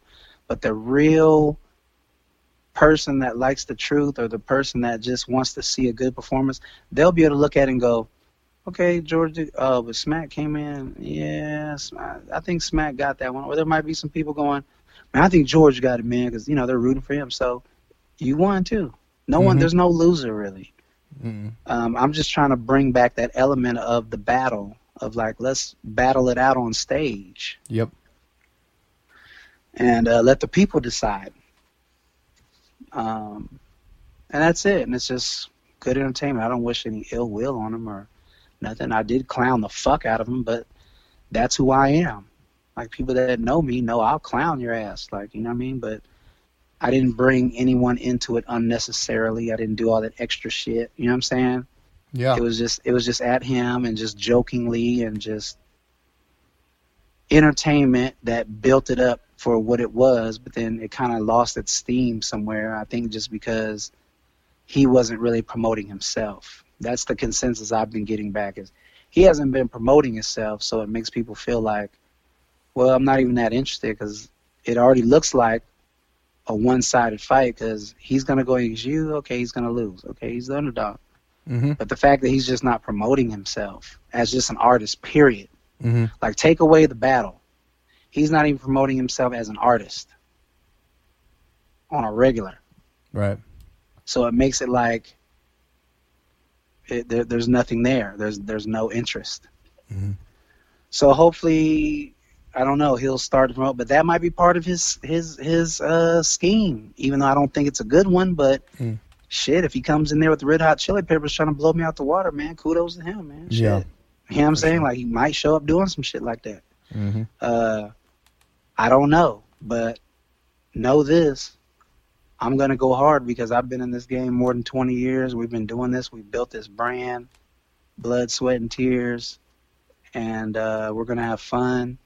But I'm also very serious about the shit, to where, you know, hey, I got to defend it, and I feel honored to come in and defend it. And then to just, like he said in his own words, he wanted me to reach in my bag to pull out my best show or whatever. And I'm just like, so when I do reach in my bag, and you know I'm going to pull out the Dirtywormz out my bag, like, what are you going to do? Yeah. You know, so I don't know. But I hope I hope he has a good performance. I hope he brings his best, but I'm still knocking him the fuck out. Yeah. I know that. And if he knocks me out, then shit. I mean, hey, I doubt it, but you never know. Like, you know what I'm saying? I'm not trying to assume, like, I just got it locked in. Mm-hmm. But what I am going to lock in is what the fuck I'm going to do. Right. And I know that I have a catalog of music. I can't say I've heard a catalog of music from him to feel like whatever, but shit. If this would have been it, I remember when Master P blew up, and I remember Master P handed me a fucking tape at UC Davis in California, and if you would have ever told me that dude 2 years later would have been one of the biggest rappers in the world, dude, I would have bet my life on it, and I would have died. You know what I mean? I've been like, that whack mother, shit, there's no way in hell somebody's going to give him $30 million. Right. And boom. I was like, what? Ate my words, dude. I was like, what? And that's when I learned that. That's when I learned that in the industry. Like, when them tables turn, boy, some motherfuckers, like, they could turn around on your ass.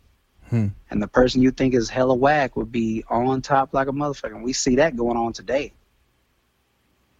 You know, I never thought Master P was a solid rapper. I thought he was very sloppy. You know, great businessman. But I thought as far as rap skill, come on. I mean, if you ask the average person, no one really probably thought Master P was just a superb rapper. Right. It always sounded like he was struggling. But when them hooks and them beats kicked in, I mean, it's what it was. But it was also his marketing. I think that's what really did it, was the marketing that they were bringing. You know, he changed the game with that. So, yeah, I don't know what else to say about the battle, or I don't really know. I mean, it could be anybody going against us. I would say the same thing. Well, I look forward to it. And I am going to break the show down to where I do a set, and then I bring out the worms. Nice, that way, okay. You know, because if I did it straight from the top, everybody go, oh, you kind of cheated because you just came straight out doing that. But I'm going to break it down. I'm going to come out, do my thing, and then in the middle of the show, I'm going to bring them out. So, Yeah, it sounds and like then we're gonna fucking kill it. So sounds like it's gonna be an amazing show. I look forward to seeing how it goes. That's Sure. gonna be a Come and Take It live on August 24th, Friday. Next Friday. Doors yeah. open at 8. What time do doors open? Doors open at 8. Show starts at 9. Show starts at 9. And also, Tone Brigante, he's supposed to be opening up. He's gonna open up. Yeah, he's gonna be one of the openers. Interesting. Yeah, so we wanted a lot of kind of the stuff to just be a surprise, like, you know, people show up and don't expect certain things. Nice. I'll throw that out there. Dope. But yeah, man. Awesome. Is there any new releases? Any new singles going to be released? Not no time soon. I was supposed to release a solo single, which I still might do, but I'm letting all this get past because it's too much. After this is done. Yeah. I wanted to concentrate on this now, and then I got to concentrate on the post-afterness of it all, too. And then, so maybe September, late September, I'll release a single. Where can people find you on social media, your music? Social media, on my Instagram, you can find me at Dirtywormz. That's with a Z. That's pretty much all of them. Facebook, Dirtywormz. Or you can find me at Smackola of Dirtywormz. But yeah, just go to Dirtywormz. Dirtywormz.net, our website. You can order T-shirts, merchandise. We'll have merchandise at the shows, and it'd be a good thing, man. Bring everybody out. It's all ages, so. And a lot of kids don't get to go to concerts, and that's why we do some of those. Awesome. I appreciate you coming on the show. I think thanks for having me, man. We talked about a lot of things. I think we covered everything. I don't think we missed out on anything. Probably not. Well, we probably did, but there's a couple things maybe. Everything. I'm sure it'll come to mind after we wrap up the show. But I appreciate you coming on. I look forward to having you on again for whenever you get another release or what's going on or any type of promos that you got coming on. I'd definitely like to be and get the exclusive on those. For sure. And I look forward to seeing the show and what's going on. See you there. All right. Appreciate you. All right, man. Take it easy. All right, y'all. That was a great episode of Live from the ATX Season 2 episode. Oh, my gosh. I keep on forgetting what episode it is. Episode 13. And that was Smackola of the Dirtywormz, the episode part 2, where we kind of covered all the stuff that we we lost on the last episode of this. On the outro here, I'm going to play another song by the Dirtywormz. 2 of their favorite selected SoundCloud plays. Yeah. And see you guys August 24th. Doors open a bit, 8 o'clock. $10 ticket prices at Come and Take It Live. It's going to be the full cast and crew of the Dirtywormz. And I hope you guys have an amazing time. We'll be back live again on all the channels for the double feature that we're having today with Be The One later on tonight. All right, peace.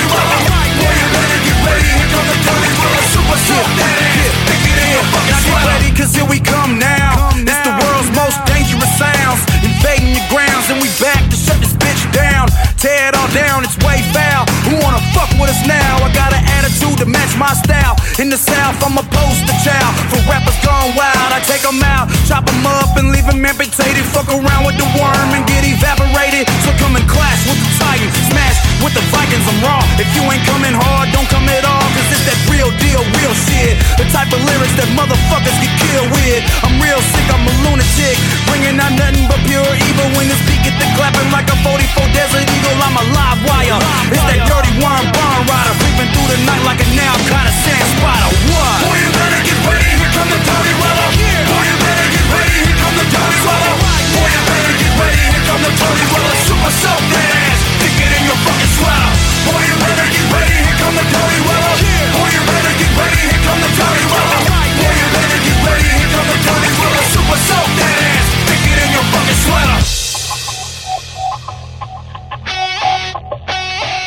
Well, now I'm back in the battleground, back in the zone to cut them hounds. Running up with both guns drawn. Soon as I put these gloves on, you already know that it's on. I'm on a double when the shovel hit the back of your dome. You can tell by my tone, type of shit that I'm on, that I'm still putting it down. Representing the home of the Longhorns, burnt orange, ATX. And if you flexing, then I suggest you invest in more protection, cause we taking out your whole section, every direction, and let the shells start ejecting at the next election. Hey, Mr. President, it's everything that you've been lying to us ever since. And I'm convinced that you meant for the world to sit back and take witness while you handle up on your daddy's unfinished business. This is the realest shit you heard, so whatever you do, just let your next move be your best move, fool.